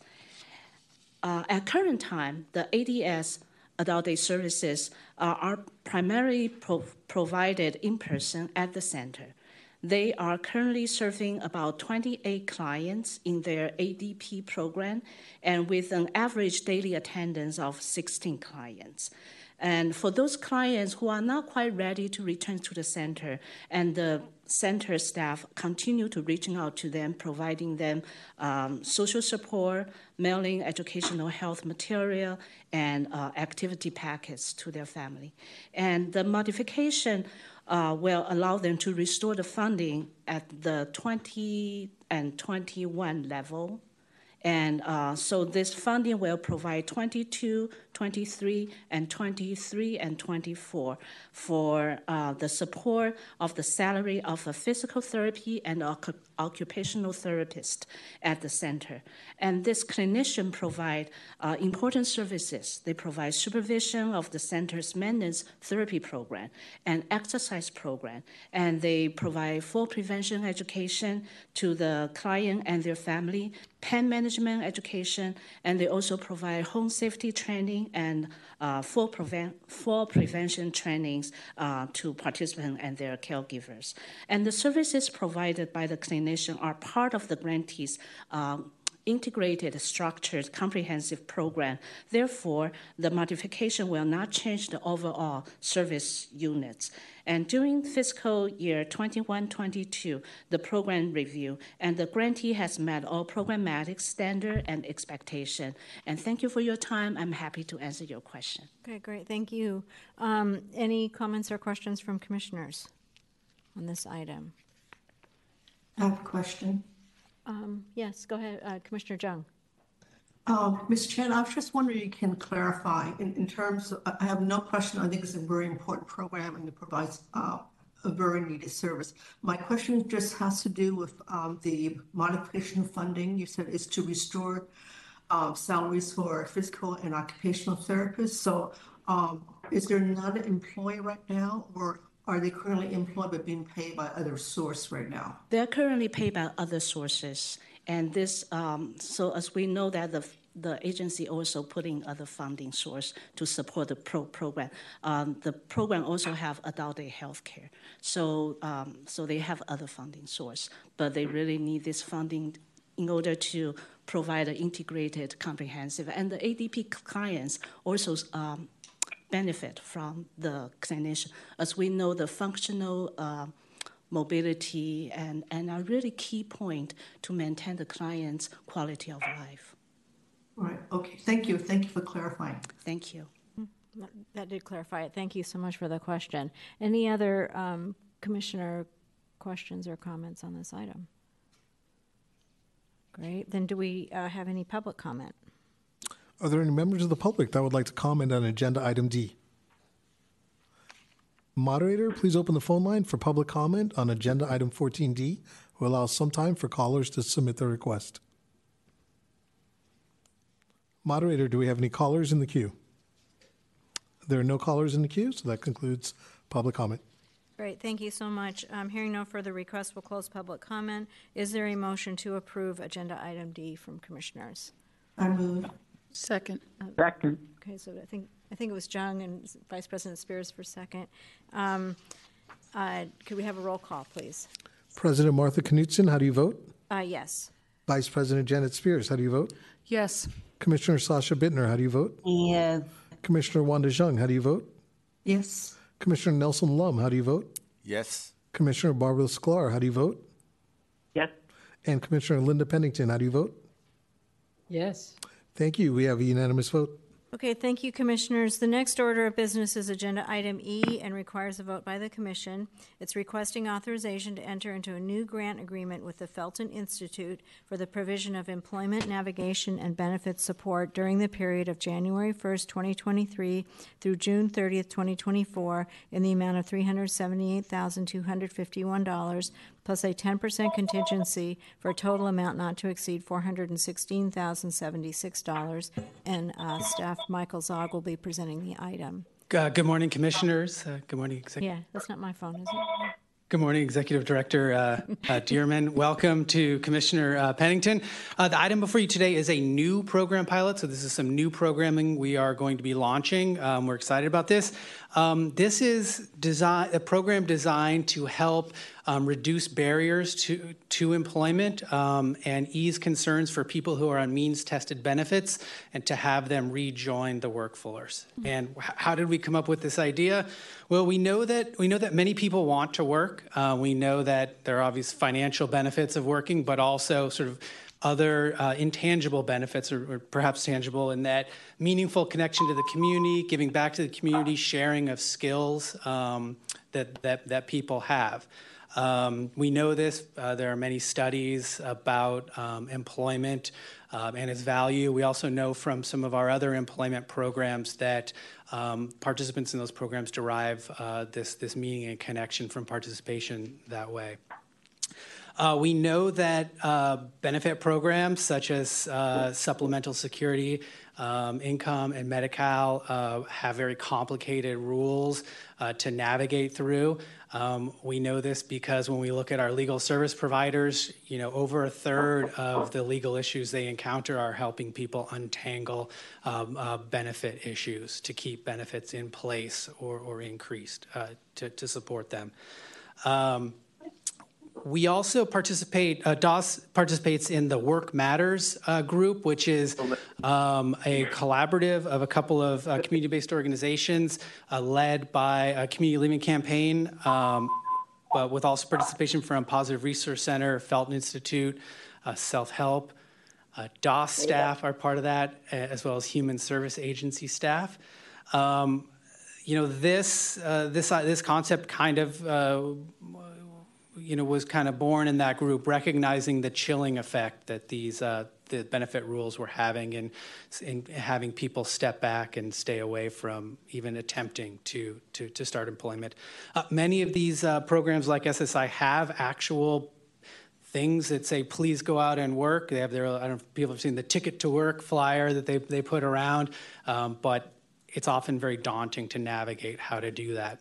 So the idea here with this program is to kind of create a flow of services designed to educate people about the ability to have income and work while on means-tested benefits, to provide them with one-to-one counseling about their particular situation and kind of provide some support around reporting requirements and things, and then also to have a warm handoff over to legal services should things get complicated along that way.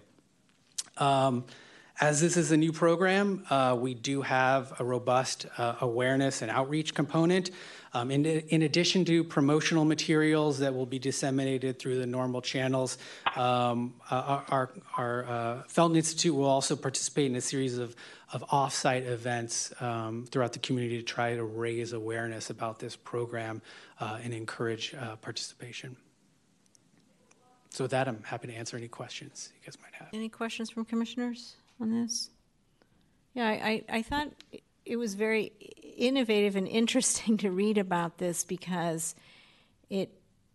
so these would be people who probably come into an employment program but have a question about how much they can work because they're a part of that. And I guess that was an entry point I hadn't thought would happen that often for a program like, but we're saying that does occur, where people are attempting to try to get into an employment program, but they already know they have an issue with that. So I guess in my mind the question was, why isn't that question answered somewhere else in there? And I'm not questioning it. I'm already existing in the system in the SSI, by the various programs that are making it complicated for them to work. Yeah, and that's not existing at the level of robustness, perhaps, that it's deterring this sort of chilling effect that our CBOs are seeing. And because it seemed like did it come about because someone was saying there's a real need for this, or because there are people coming in that want to work? So we know there's a need. In other words, we know that thing was created by a need. We know that we have these employment programs going out there and saying, why don't you come back and work? And people are saying, whoa, I'm on SSI, I'm on Medi-Cal, I'm good, I don't want to mess around with this. And that isn't the case. They could work. There is this path. Yeah. They can have it all, yeah. So to speak. But it's something that needs a little bit more support along the way. Yeah, I just found it interesting that was the entry point where we would have this program. Yeah. Complicate this whole. So this is to actually improve the complications for those who want to, or make it better known for those who want to go back to work when they are receiving benefits elsewhere. Is that? Yeah, this is going to provide a little bit more personal support to ease concerns, educate, and support along that path.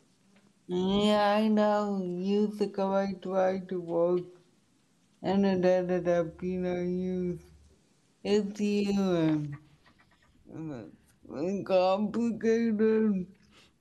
And the person who was supposed to help me didn't really help me, so I'm really glad that you're doing this. Okay. Well, thank you, Commissioner Bittner. I assume that is the case. I just thought we'd flesh that out a little bit at this because it's an interesting and innovative program to do that. Any other commissioners? Yes. Just a comment, being retired and lazy. Is this program entice me to go back to work?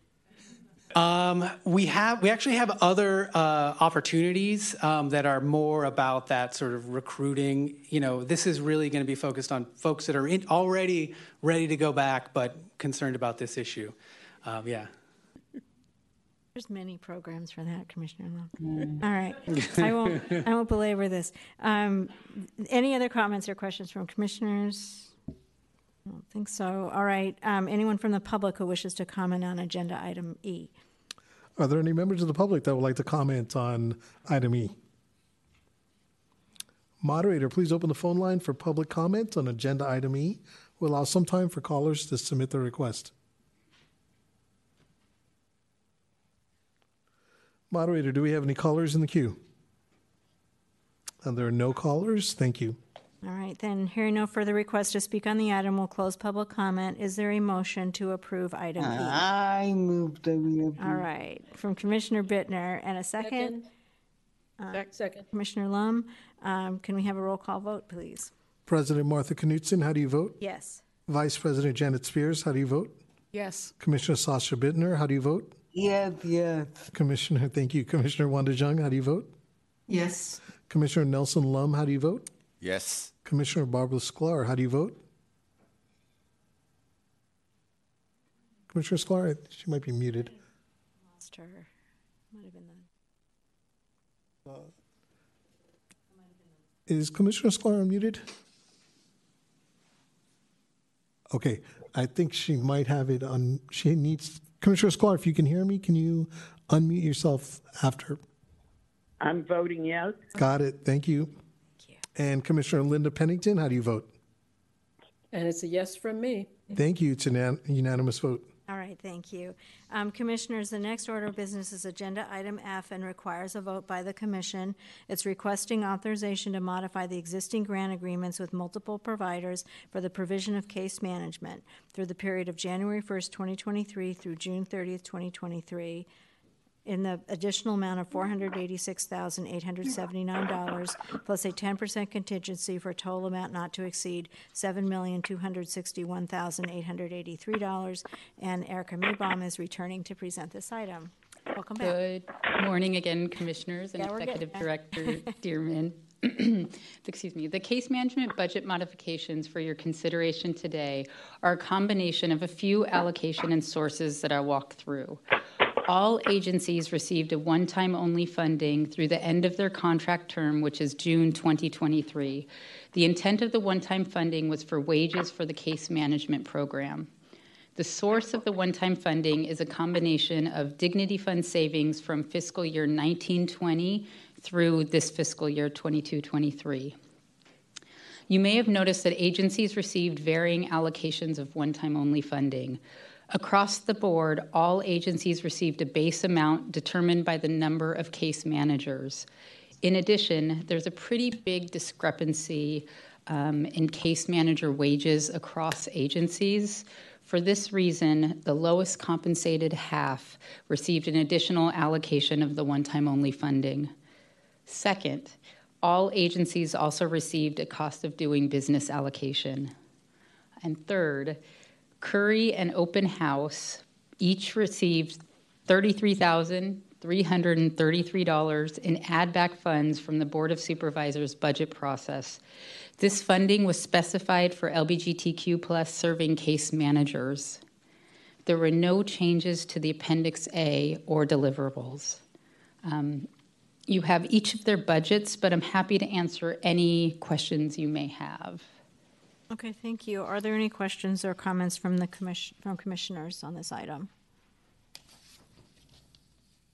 Okay, hearing none, do we have anyone from the public who wishes to comment on agenda item F? Are there any members of the public that would like to comment on item F? Moderator, please open the phone line for public comment on agenda item F. We'll allow some time for callers to submit their request. Moderator, do we have any callers in the queue? There are no callers. Thank you. Great, then hearing no further requests to speak on the item, we'll close public comment. Is there a motion to approve item F from commissioners? So moved. From Vice President Spears, and I saw a second from Commissioner Jung. Can we please take the roll call vote to approve item F? President Martha Knudsen, how do you vote? Yes. Vice President Janet Spears, how do you vote? Yes. Commissioner Sasha Bittner, how do you vote? Yeah. Commissioner Wanda Zhang, how do you vote? Yes. Commissioner Nelson Lum, how do you vote? Yes. Commissioner Barbara Sklar, how do you vote? Yes. And Commissioner Linda Pennington, how do you vote? Yes. Thank you. We have a unanimous vote. Great, thank you, commissioners. The next order of business is agenda item G and requires a vote by the commission requesting authorization to enter into a new grant agreement with Open Door Legal for the provision of West Side legal services during the period of January 1st, 2023 through June 30th, 2024 in the amount of $571,972 plus a 10% contingency for a total amount not to exceed $629,169. And Michael Zog will be presenting this item. Hello again, everyone. This item today is, in a nutshell, opening a legal services office located on the west side of the city with a focus on serving that side of the city as well as outreach to engage with the API population in the city. How do we get here? We've known historically that enrollment in our services tends to be lower in different areas of the city, one of them being the west side of the city. We typically ascribe this to the fact that there is just less dedicated spaces for services for older adults and adults with disabilities on the west side of the city. It has been a challenge for us over the years to try to sort of unlock that puzzle and figure that out. We've had a couple different creative, innovative things we've done over the years. Our CHAMPS program, which is like a restaurant-based meals program, first launched over on that side of the city. One of our early community connector programs started on the west and southwest sides of the city. A community connector program is kind of like a neighborhood-based community services program that doesn't have a dedicated community center tied to it. This one is a little less innovative, but is another attempt to try to build our footprint and services out in that area. That is an actual dedicated office space for legal services. We also know in looking at our internal performance data, we have seen a decline in engagement across our legal services programs with clients who identify as Asian or Pacific Islander. So as part of this effort, we also have meaningful outreach into that community as well as built-in language capacity at this site for Chinese language support.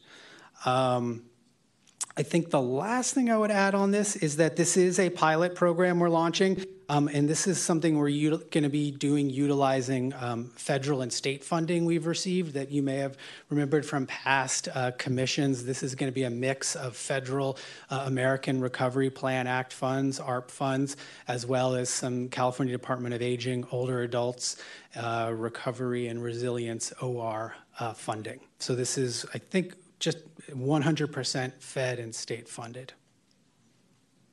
Thank you for that. Any questions or comments from commissioners on this item? Commissioner Jung, and then we'll do Commissioner Lum. Jung for, yeah. Go ahead. Mrs. Sarr, I just want to comment that I'm very pleased to see that this efforts made to meet this gap in needs in terms of legal services. And also, the other thing I'm very pleased to see in this contract is the detail work that's planned for outreach. I think both areas I'm just really pleased to see. I just have one minor question. I know there's reference to, and you talked about bilingual staff. Can you explain a little bit more or give a little bit more detail as to what languages will be, what type of language service will be offered at this site? Of course. I think at this time we have identified a specifically on the budget a position which will have Cantonese language capacity. So that is a target to actually have on site.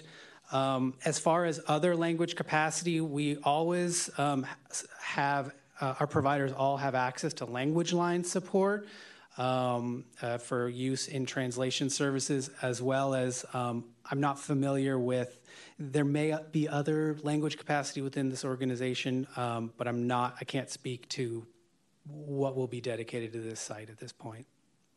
Okay, thank you. Okay, Commissioner Lum. The west side, and I agree totally that it has been somewhat lacking in, as far as services being provided. When you say west side, are you talking about the Richmond, or are you talking about the Sunset? Yeah, and I think we said District 1, 4, and 7. That's how we defined it here. Yeah, 1, 4, and 7, noting that these are not hard boundaries. Just saying that the purpose here is to really think about Districts 1, 4, and 7, but that this is not closed to people from outside of those districts. And there'll be an actual location for the office, right? Yeah, it's at 19th and Irving. Yeah. Yeah. It's kind of Sunset, but it's also very accessible. Yeah, we're looking at that too. Yeah, the different muni routes and things. Right, yeah. Any other questions from commissioners? I'm sorry. Okay, any other, can we have comments from the public? Are there any members of the public that would like to comment on item G? Moderator, please open the phone line for public comment on agenda item G. We'll allow some time for callers to submit their queue. Moderator, do we have any callers in the queue? There are no callers. Thank you. Then hearing no further requests to speak on the item, we'll close public comment. Is there a motion to approve item G? I'll recognize Commissioner Bittner as moving and Commissioner Jung as seconding. Can we have a roll call vote to approve item G? President Martha Knudsen, how do you vote? Yes. Vice President Janet Spears, how do you vote? Yes. Commissioner Sasha Bittner, how do you vote? Yes. Commissioner Wanda Jung, how do you vote? Yes. Commissioner Nelson Lum, how do you vote? Yes. Commissioner Barbara Sklar, how do you vote? Yes. And Commissioner Linda Pennington, how do you vote? Yes. Thank you. We have a unanimous vote. Great. Thank you, Commissioners. The next order of business is Agenda Item H and requires a vote by the Commission requesting authorization to modify the existing grants with Shanti Project for the provision of animal bonding services for the period February 1st, 2023 to June 30th, 2023 in the additional amount of $337,846 plus a 10% contingency for a revised total amount not to exceed $2,288,161, and staff member Dong Lu will be presenting this item, and welcome. Good morning, Commissioners, Executive Director Dearman. My name is Dong Lu, Analyst with Office of Community Partnerships. The item before you today is a budget modification for Shanti Project for the provision of animal bonding for the isolated LGBTQ+ and medically vulnerable older adults and adults with disabilities. The purpose of this modification is to support salaries, pet food and supplies, and veterinary care.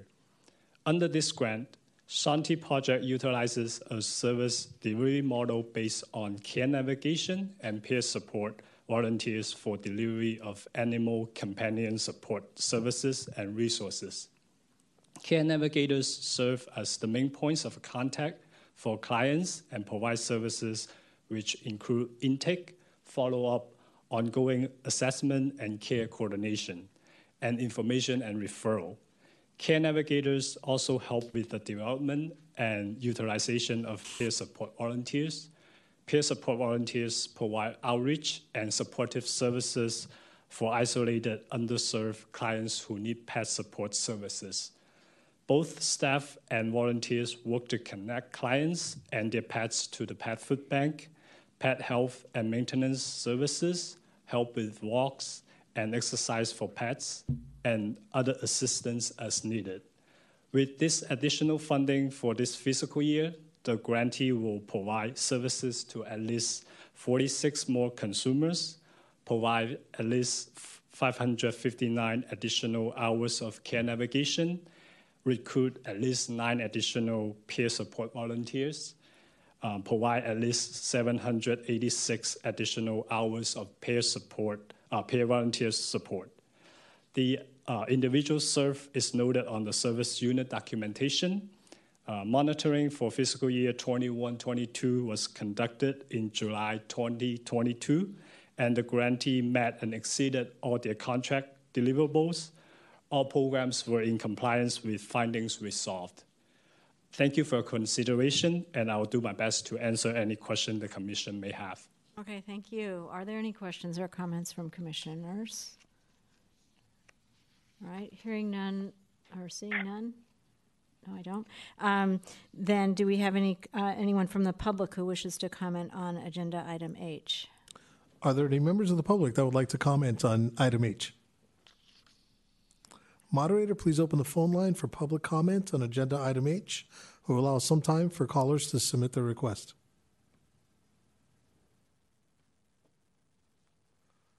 Moderator, do we have any callers in the queue? There are no callers. Thank you very much.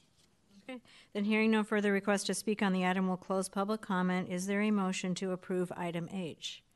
So moved. From Vice President Spears, a second from Commissioner Lum. Mr. Secretary, can you please take a roll call vote to approve item H?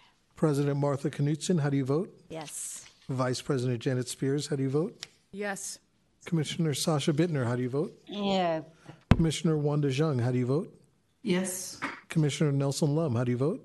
Yes. Commissioner Barbara Sklar, how do you vote? Yes. And Commissioner Linda Pennington, how do you vote? Yes. Thank you. We have a unanimous vote. Great, thank you. Thank you. The next order of business is item I and requires a vote by the Commission.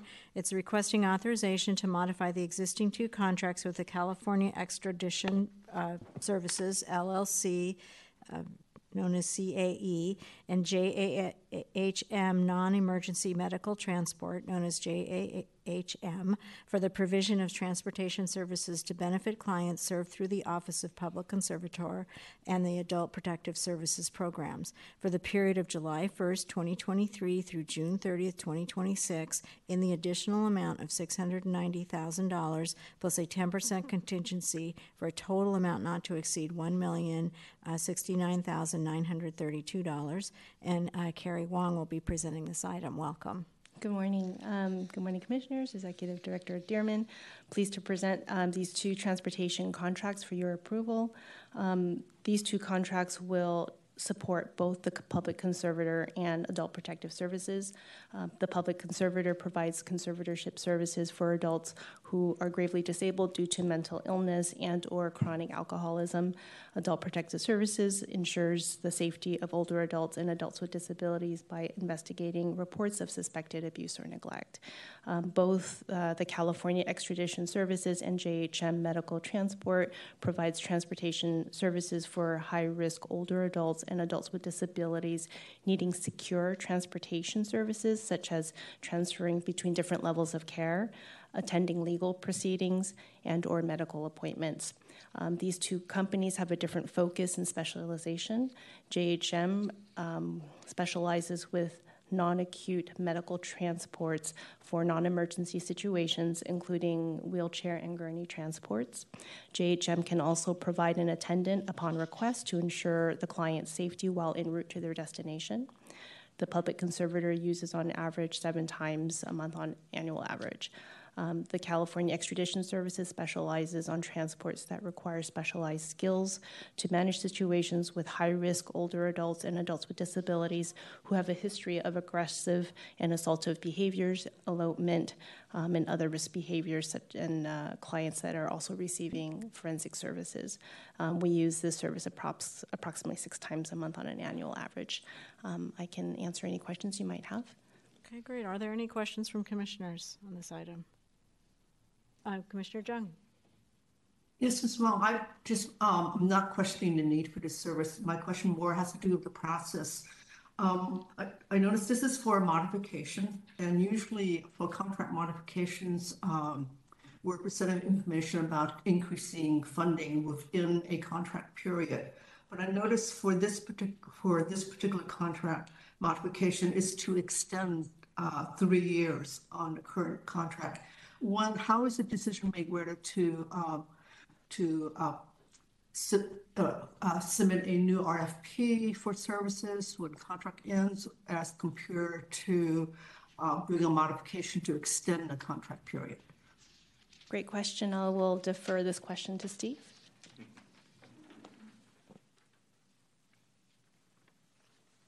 Good morning, Commissioners, Executive Director.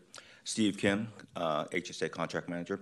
Actually, this was originally solicited with initial period with the option for extension. So therefore, we are actually extending the contracts based on the original RFP.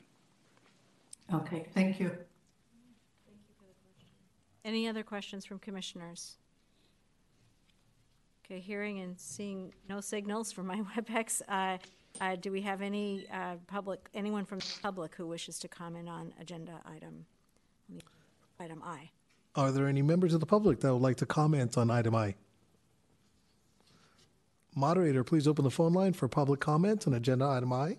We'll allow some time for callers to submit their request. Moderator, do we have any callers in the queue? There are no callers. Thank you very much. All right, thank you. We'll close public comment. Is there a motion to approve item I from commissioners? Commissioners? So moved. Second. Yeah, Commissioner Lum has moved, and we had a second from me. Commissioner Jung. Thank you. Can we please take a roll call vote to approve item I? President Martha Knudsen, how do you vote? Yes. Vice President Janet Spears, how do you vote? Yes. Commissioner Sasha Bittner, how do you vote? Yes. Commissioner Wanda Zhang, how do you vote? Yes. Commissioner Nelson Lum, how do you vote? Yes. Commissioner Barbara Sklar, how do you vote? Yes. And Commissioner Linda Pennington, how do you vote? Yes. Thank you. We have a unanimous vote. Okay, thank you. Commissioners, the next order of business is agenda item J and requires a vote by the commission requesting approval of a sole source waiver and authorization to enter into a new sole source contract with Panoramic Software, known as Panasoft, for the provision of software licensing and maintenance services to proprietary databases utilized to support conservatorship of vulnerable adults for the period of July 1st, 2023 through June 30th, 2028 in the amount of $1,343,200 plus a 10% contingency for a total amount not to exceed $1,477,520. And Carrie Wong will continue to present this item. Great, thank you. So Panoramic has worked with the city as early as 1982. Quite a history, and most recently with our contract in 2014, in our current contract for the provision of technology services to the public administrator, public guardian, public conservator, and representative payee. These 4 programs act in accordance to its fiduciary authority under the federal, state, and local laws to protect vulnerable individuals with issues pertaining to their person and estate. We act as either estate administrator, conservator, or representative payee in any of these programs. Panoramic Technology stores client information, and its services include a caseload database, client account tracking, bank account information collection and evaluation, as well as regular and ad hoc reports throughout the year. They provide 24/7 access to our client information, which also supports our after-hours program for both the public guardian and public conservator. If you have any questions for me, I'd be happy to answer them. Okay. Any questions from commissioners on this item? I don't see any. Do we have any one from the public who would like to make comments? Are there any members of the public that would like to comment on item J? Moderator, please open the phone line for public comment on agenda item J. We'll allow some time for callers to submit their request. Moderator, are there any callers in the queue? There are no callers in the queue. Thank you. All right. Then hearing no further requests to speak on the item, we'll close public comment. Is there a motion to approve item J? So moved. Vice President Spears, a second. I second. Jung, could we have a roll call vote, please? President Martha Knudsen, how do you vote? Yes. Vice President Janet Spears, how do you vote? Yes. Commissioner Sasha Bittner, how do you vote? Yes. Commissioner Wanda Zhang, how do you vote? Yes. Commissioner Nelson Lum, how do you vote? Yes. Commissioner Barbara Sklar, how do you vote? Yes. And Commissioner Linda Pennington, how do you vote? Yes. Thank you. We have a unanimous vote. Great. Thank you. Commissioners, and thank you. The next order of business is Agenda Item K and requires a vote by the Commission. It's requesting authorization to enter into a new grant with Self-Help for the Elderly for the provision of residential video doorbell program during the period of February 1st, 2023 through June 30th, 2027 in the amount of $175,000 plus a 10% contingency for a total grant amount not to exceed $192,500. And staff member Melissa McGee will be presenting this item. Welcome. Thank you. Good morning, President Knudsen, Commissioners, and Executive Director Dearman. My name is Melissa McGee. I'm with the Office of Community Partnerships at DAS. I'm here today seeking your approval to enter into a grant agreement with Self-Help for the Elderly for a residential video doorbell program. This program builds on a successful pilot that had been conducted with the Ring Company in District 4. The purpose of this program is to provide for the planning, purchase, and installation of video doorbells to older adults and adults with disabilities. The intention of the program is to provide a higher level of security and feeling of safety to the individuals. Self-Help for the Elderly will identify eligible older adults and adults with disabilities through various outreach methods, including WeChat, social media, flyers, and work with various community partners. The agency will recruit and train the doorbell installers from their appliance training program, so an additional benefit of providing some work for graduates of the program. The installers will also train the recipients of the doorbells on the use of the doorbell, how to connect it with their phone app or iPad, etc. This is a new program beginning this fiscal year. During the remainder of this fiscal year, the focus will be on District 4, and then starting with fiscal year 23-24, it'll be open to participants citywide. The initial funding for the program was an add back through former Supervisor Marr, focused on District 4 and then extending to the city. So I request your approval to enter into this contract, and I'm happy to answer any questions. Okay, thank you. Are there any comments or questions from commissioners on this item? Yeah, I just have one quick. How will the ongoing internet requirement be paid for? Sorry. Part of the application process, the person has to have an iPhone or a smartphone or iPad or another device. They also have to have broadband wireless in there. They already have to have that, and that'll be assessed upon application. And that'll be paid for out of pocket for them, or as part of this park? The individual will pay the ongoing, their own Wi-Fi and ongoing contract with Ring. Thank you. Thank you for that. Any other questions on that? Then do we have anyone from the public who wishes to comment on Agenda Item K? Are there any members of the public that would like to comment on Item K? Moderator, please open the phone line for public comment on Agenda Item K. We'll allow some time for callers to submit their request. Moderator, are there any callers in the queue? There are no callers. Thank you very much. Okay, thank you. Hearing no further requests to speak on the item, we'll close public comment. Is there a motion to approve Item K? So moved. From Vice President Spears. Second. A second from Commissioner Sklar. Mr. Secretary, can you please take a roll call vote to approve Item K? President Martha Knudsen, how do you vote? Yes. Vice President Janet Spears, how do you vote? Yes. Commissioner Sasha Bittner, how do you vote? Yes. Commissioner Wanda Zhang, how do you vote? Yes. Commissioner Nelson Lum, how do you vote? Yes. Commissioner Barbara Sklar, how do you vote? Yes. And Commissioner Linda Pennington, how do you vote? Yes. Thank you. We have a unanimous vote. Great, thank you, Commissioners. The next order of business is Agenda Item L and requires a vote by the Commission. It's requesting authorization to modify the existing grant agreements with multiple providers for the provision of SF Connected for the period of February 1st, 2023 through June 30th, 2023 in the additional amount of $634,273 plus a 10% contingency for a total amount not to exceed $3,560,406. And Sarah Chan is back to present this item. Thank you. Good afternoon, Commissioners, Executive Director. Almost made it, but again, by noon. My name is Sarah Chan, Program Analyst with Office of Community Partnership. This item before you are requesting for your approval to modify existing grants with multiple SF Connected program providers. The funding in this modification is from two sources. And first part is from the Board of Supervisors ABAC process. And the other part of the funding is federal funding through California Department of Aging Access to Technology Grant.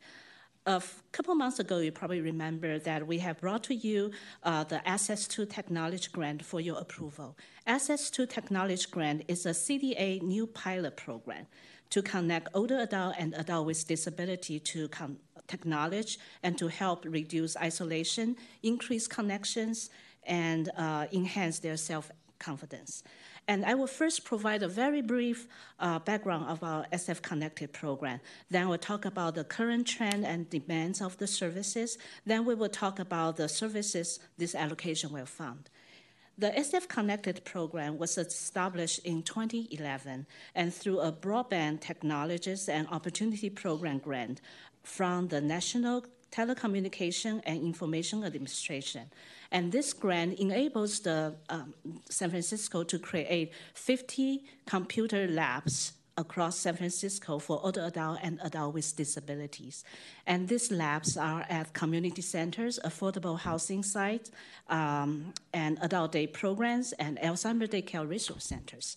And this initial dollars also granted digital literacy training through community-based organization. The city then supported the continuation of the program through general fund. And during pandemic, and we continue to have the city support for this program. And since the pandemic, all of our SF Connected grantees have been working above and beyond to offer resources and education to their client, so older adult and adult with disability can stay connected and receive essential services that will help the client maintain their well-being. Just to provide a little high-level snapshot how this program grows. And in fiscal year 2021, the program served approximately 1,300 consumers. And in fiscal year 21-22, the program served over 2,100 consumers. And in fiscal year 2021, the program provided close to 12,000 hours of digital literacy training and 866 technical support hours to consumers. And in fiscal year 21-22, the program provided close to 16,000 training hours and 2,300 tech support hours. And the demand of the digital literacy training and tech support continue to remain very high. And we have also seen an increased demand for more for person-centered one-on-one tech training, and especially a relevance to how to improve the client's quality of life. And we also see a demand for technical support services for consumers where they can get technical support for their own devices. And we also see there is a need in the community that we're working together and strengthening the partnership and collaborate with our community partners to support the community's effort together so we can ending the digital divide. And with the ABAC funding and the federal fund of the Access to Technology Grant, DOS collaborates with our SF Connected program partners and to address these above-mentioned demands and needs. And in the following, I'm going to talk each grantees in this modification and what services this allocation will fund. The ARC San Francisco SF Connected Tech Training Program serves approximately about 60 adults with intellectual and developmental disability. ARC's SF Connected program supports these clients in building and improving digital skills through in-person and virtual education opportunities. And the program will use the additional fund to enhance curriculums and improve classroom equipment. And the grantee will increase the service objective with additional 150 digital literacy training hours and 25 tech support hours. Community Living Campaign's SF Connected Tech Training Program currently serves about 550 clients, and services are provided in both in-person and virtually. And from July 2022 to December 2022, and the program has served way beyond and above and beyond their service scope, while the demand of the digital literacy training and tech support has been remained very high in the community they serve, and this additional fund will support the program expansion to meet this demand. The program will use the majority of the fund, approximately 88% of the fund, to support the increasing of the staff hours for direct training and tech support services. The grantee will increase the service objective with additional 60 consumers, 2,834 digital literacy training hours, and 2,410 tech support hours. Self-Help for the Elderly's SF Connected Tech Training Program currently serves over 600 older adults and adults with disabilities. Services are provided both in person, virtually, with some classes held in hybrid models. And the grantee plans to use the additional fund to hold more in-person classes at the community center, as we see that there's more centers are reopening. And they also want to expand the program to provide more one-on-one training support with a person-centered approach to meet the individual needs, such as online grocery shopping, translation tours, how to use the maps, and how to access the online resource for public transportation. So those were really helping the client to connect to the essential services and help improving their quality of life. Majority of the funding, I would say approximately about 77%, are to support and the increase of the staff hours for direct services. The grantee will increase the service objective by additional 42 consumers with 130 tech support hours. Community Living Campaign's tech support program. The grantee's subcontractor, Urban Equity Group, will use the additional funding to provide project-specific tech support in two areas. And first area is the subcontractor will upgrade and refresh approximately 200 computers and laptops at our SF Connected Labs. And the second major project the Urban Equity Group will plan to do is they will use the fund to develop a pilot project that will provide technical support specifically for consumer devices.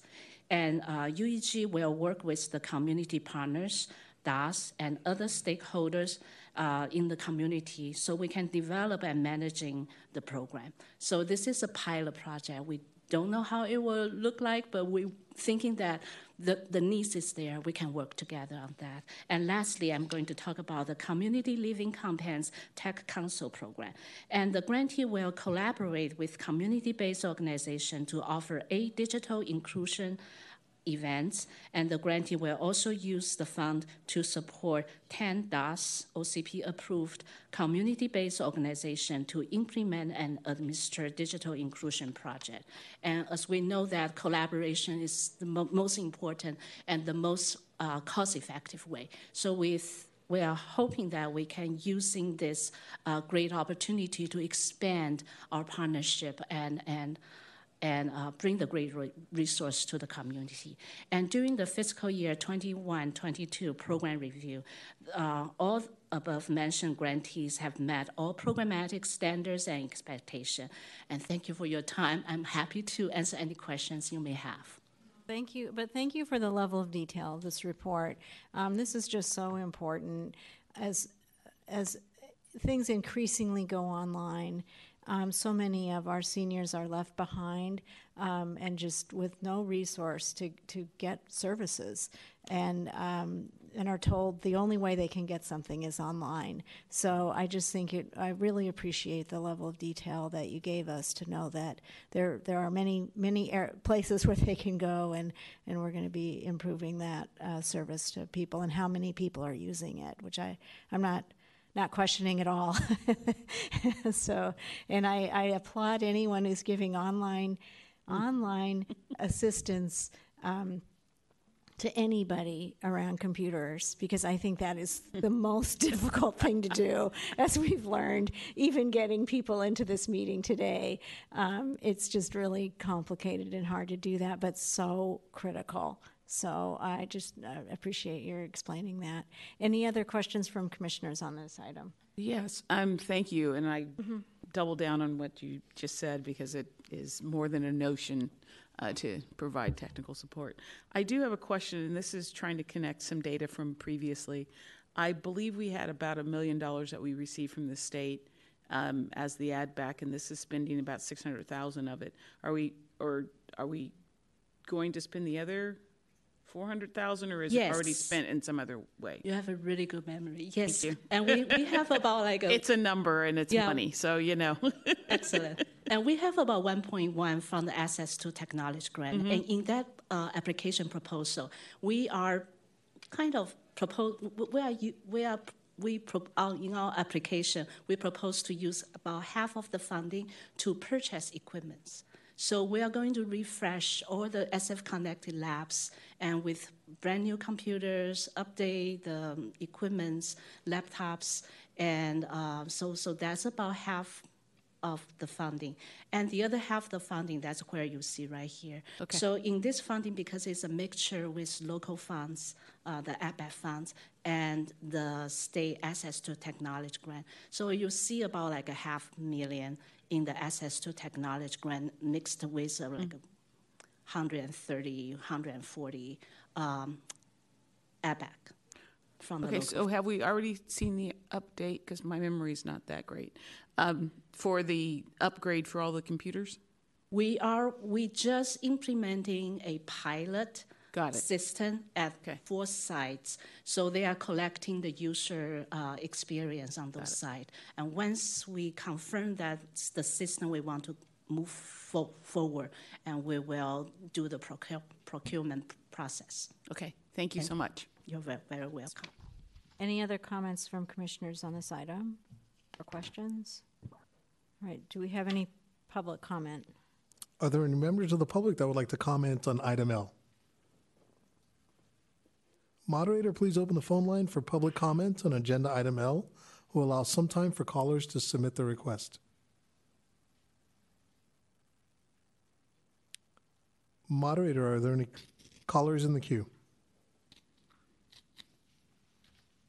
Is that a 1 for the 0 for this item? Is that correct, moderator? Got it. Thank you. There are no callers right now. Thank you. Okay, great. Thank you. We'll close public comment. Is there a motion to approve item L from commissioners? So moved. Vice President Spears, a second from Commissioner Lum. Could we have a roll call vote? President Martha Knudsen, how do you vote? Yes. Vice President Janet Spears, how do you vote? Yes. Commissioner Sasha Bittner, how do you vote? Yeah. Commissioner Wanda Zhang, how do you vote? Yes. Commissioner Nelson Lum, how do you vote? Yes. Commissioner Barbara Sklar, how do you vote? Yes. And Commissioner Linda Pennington, how do you vote? Yes. Thank you. We have a unanimous vote. Great. Thank you so much. Thank you. We're to announcements, right? Yeah, we're going to do public comment. One last public comment. Okay. Commissioners, item 17 is public comment, an opportunity for members of the public to address the commission. Are there any members of the public that would like to address the commission today? Moderator, please open the phone line for public comment. We'll allow some time for callers to submit their requests. Moderator, do we have any callers in the queue?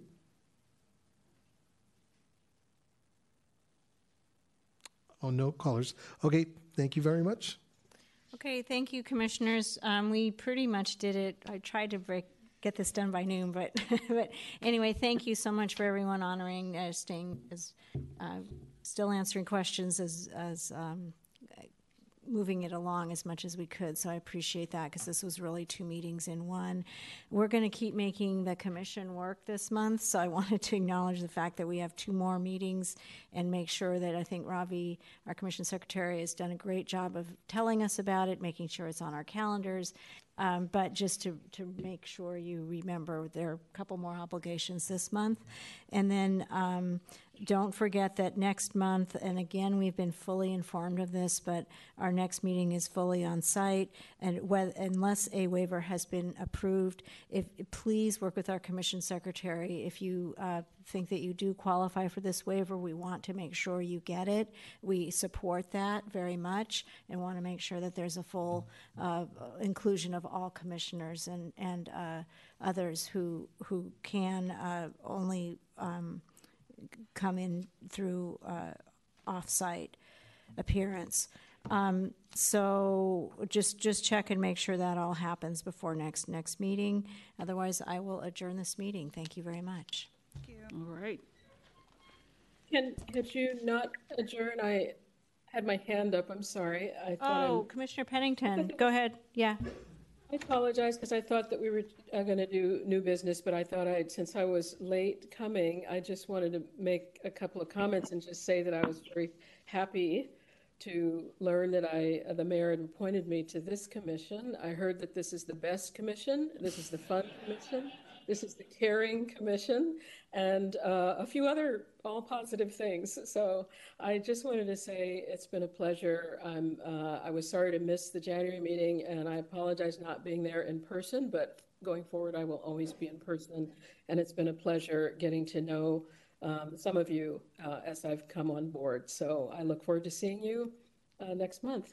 Okay, well, thank you very much. I'm glad you broke in, and we'll adjourn that meeting with that thought, and I'll welcoming you in mind. All right. Picture.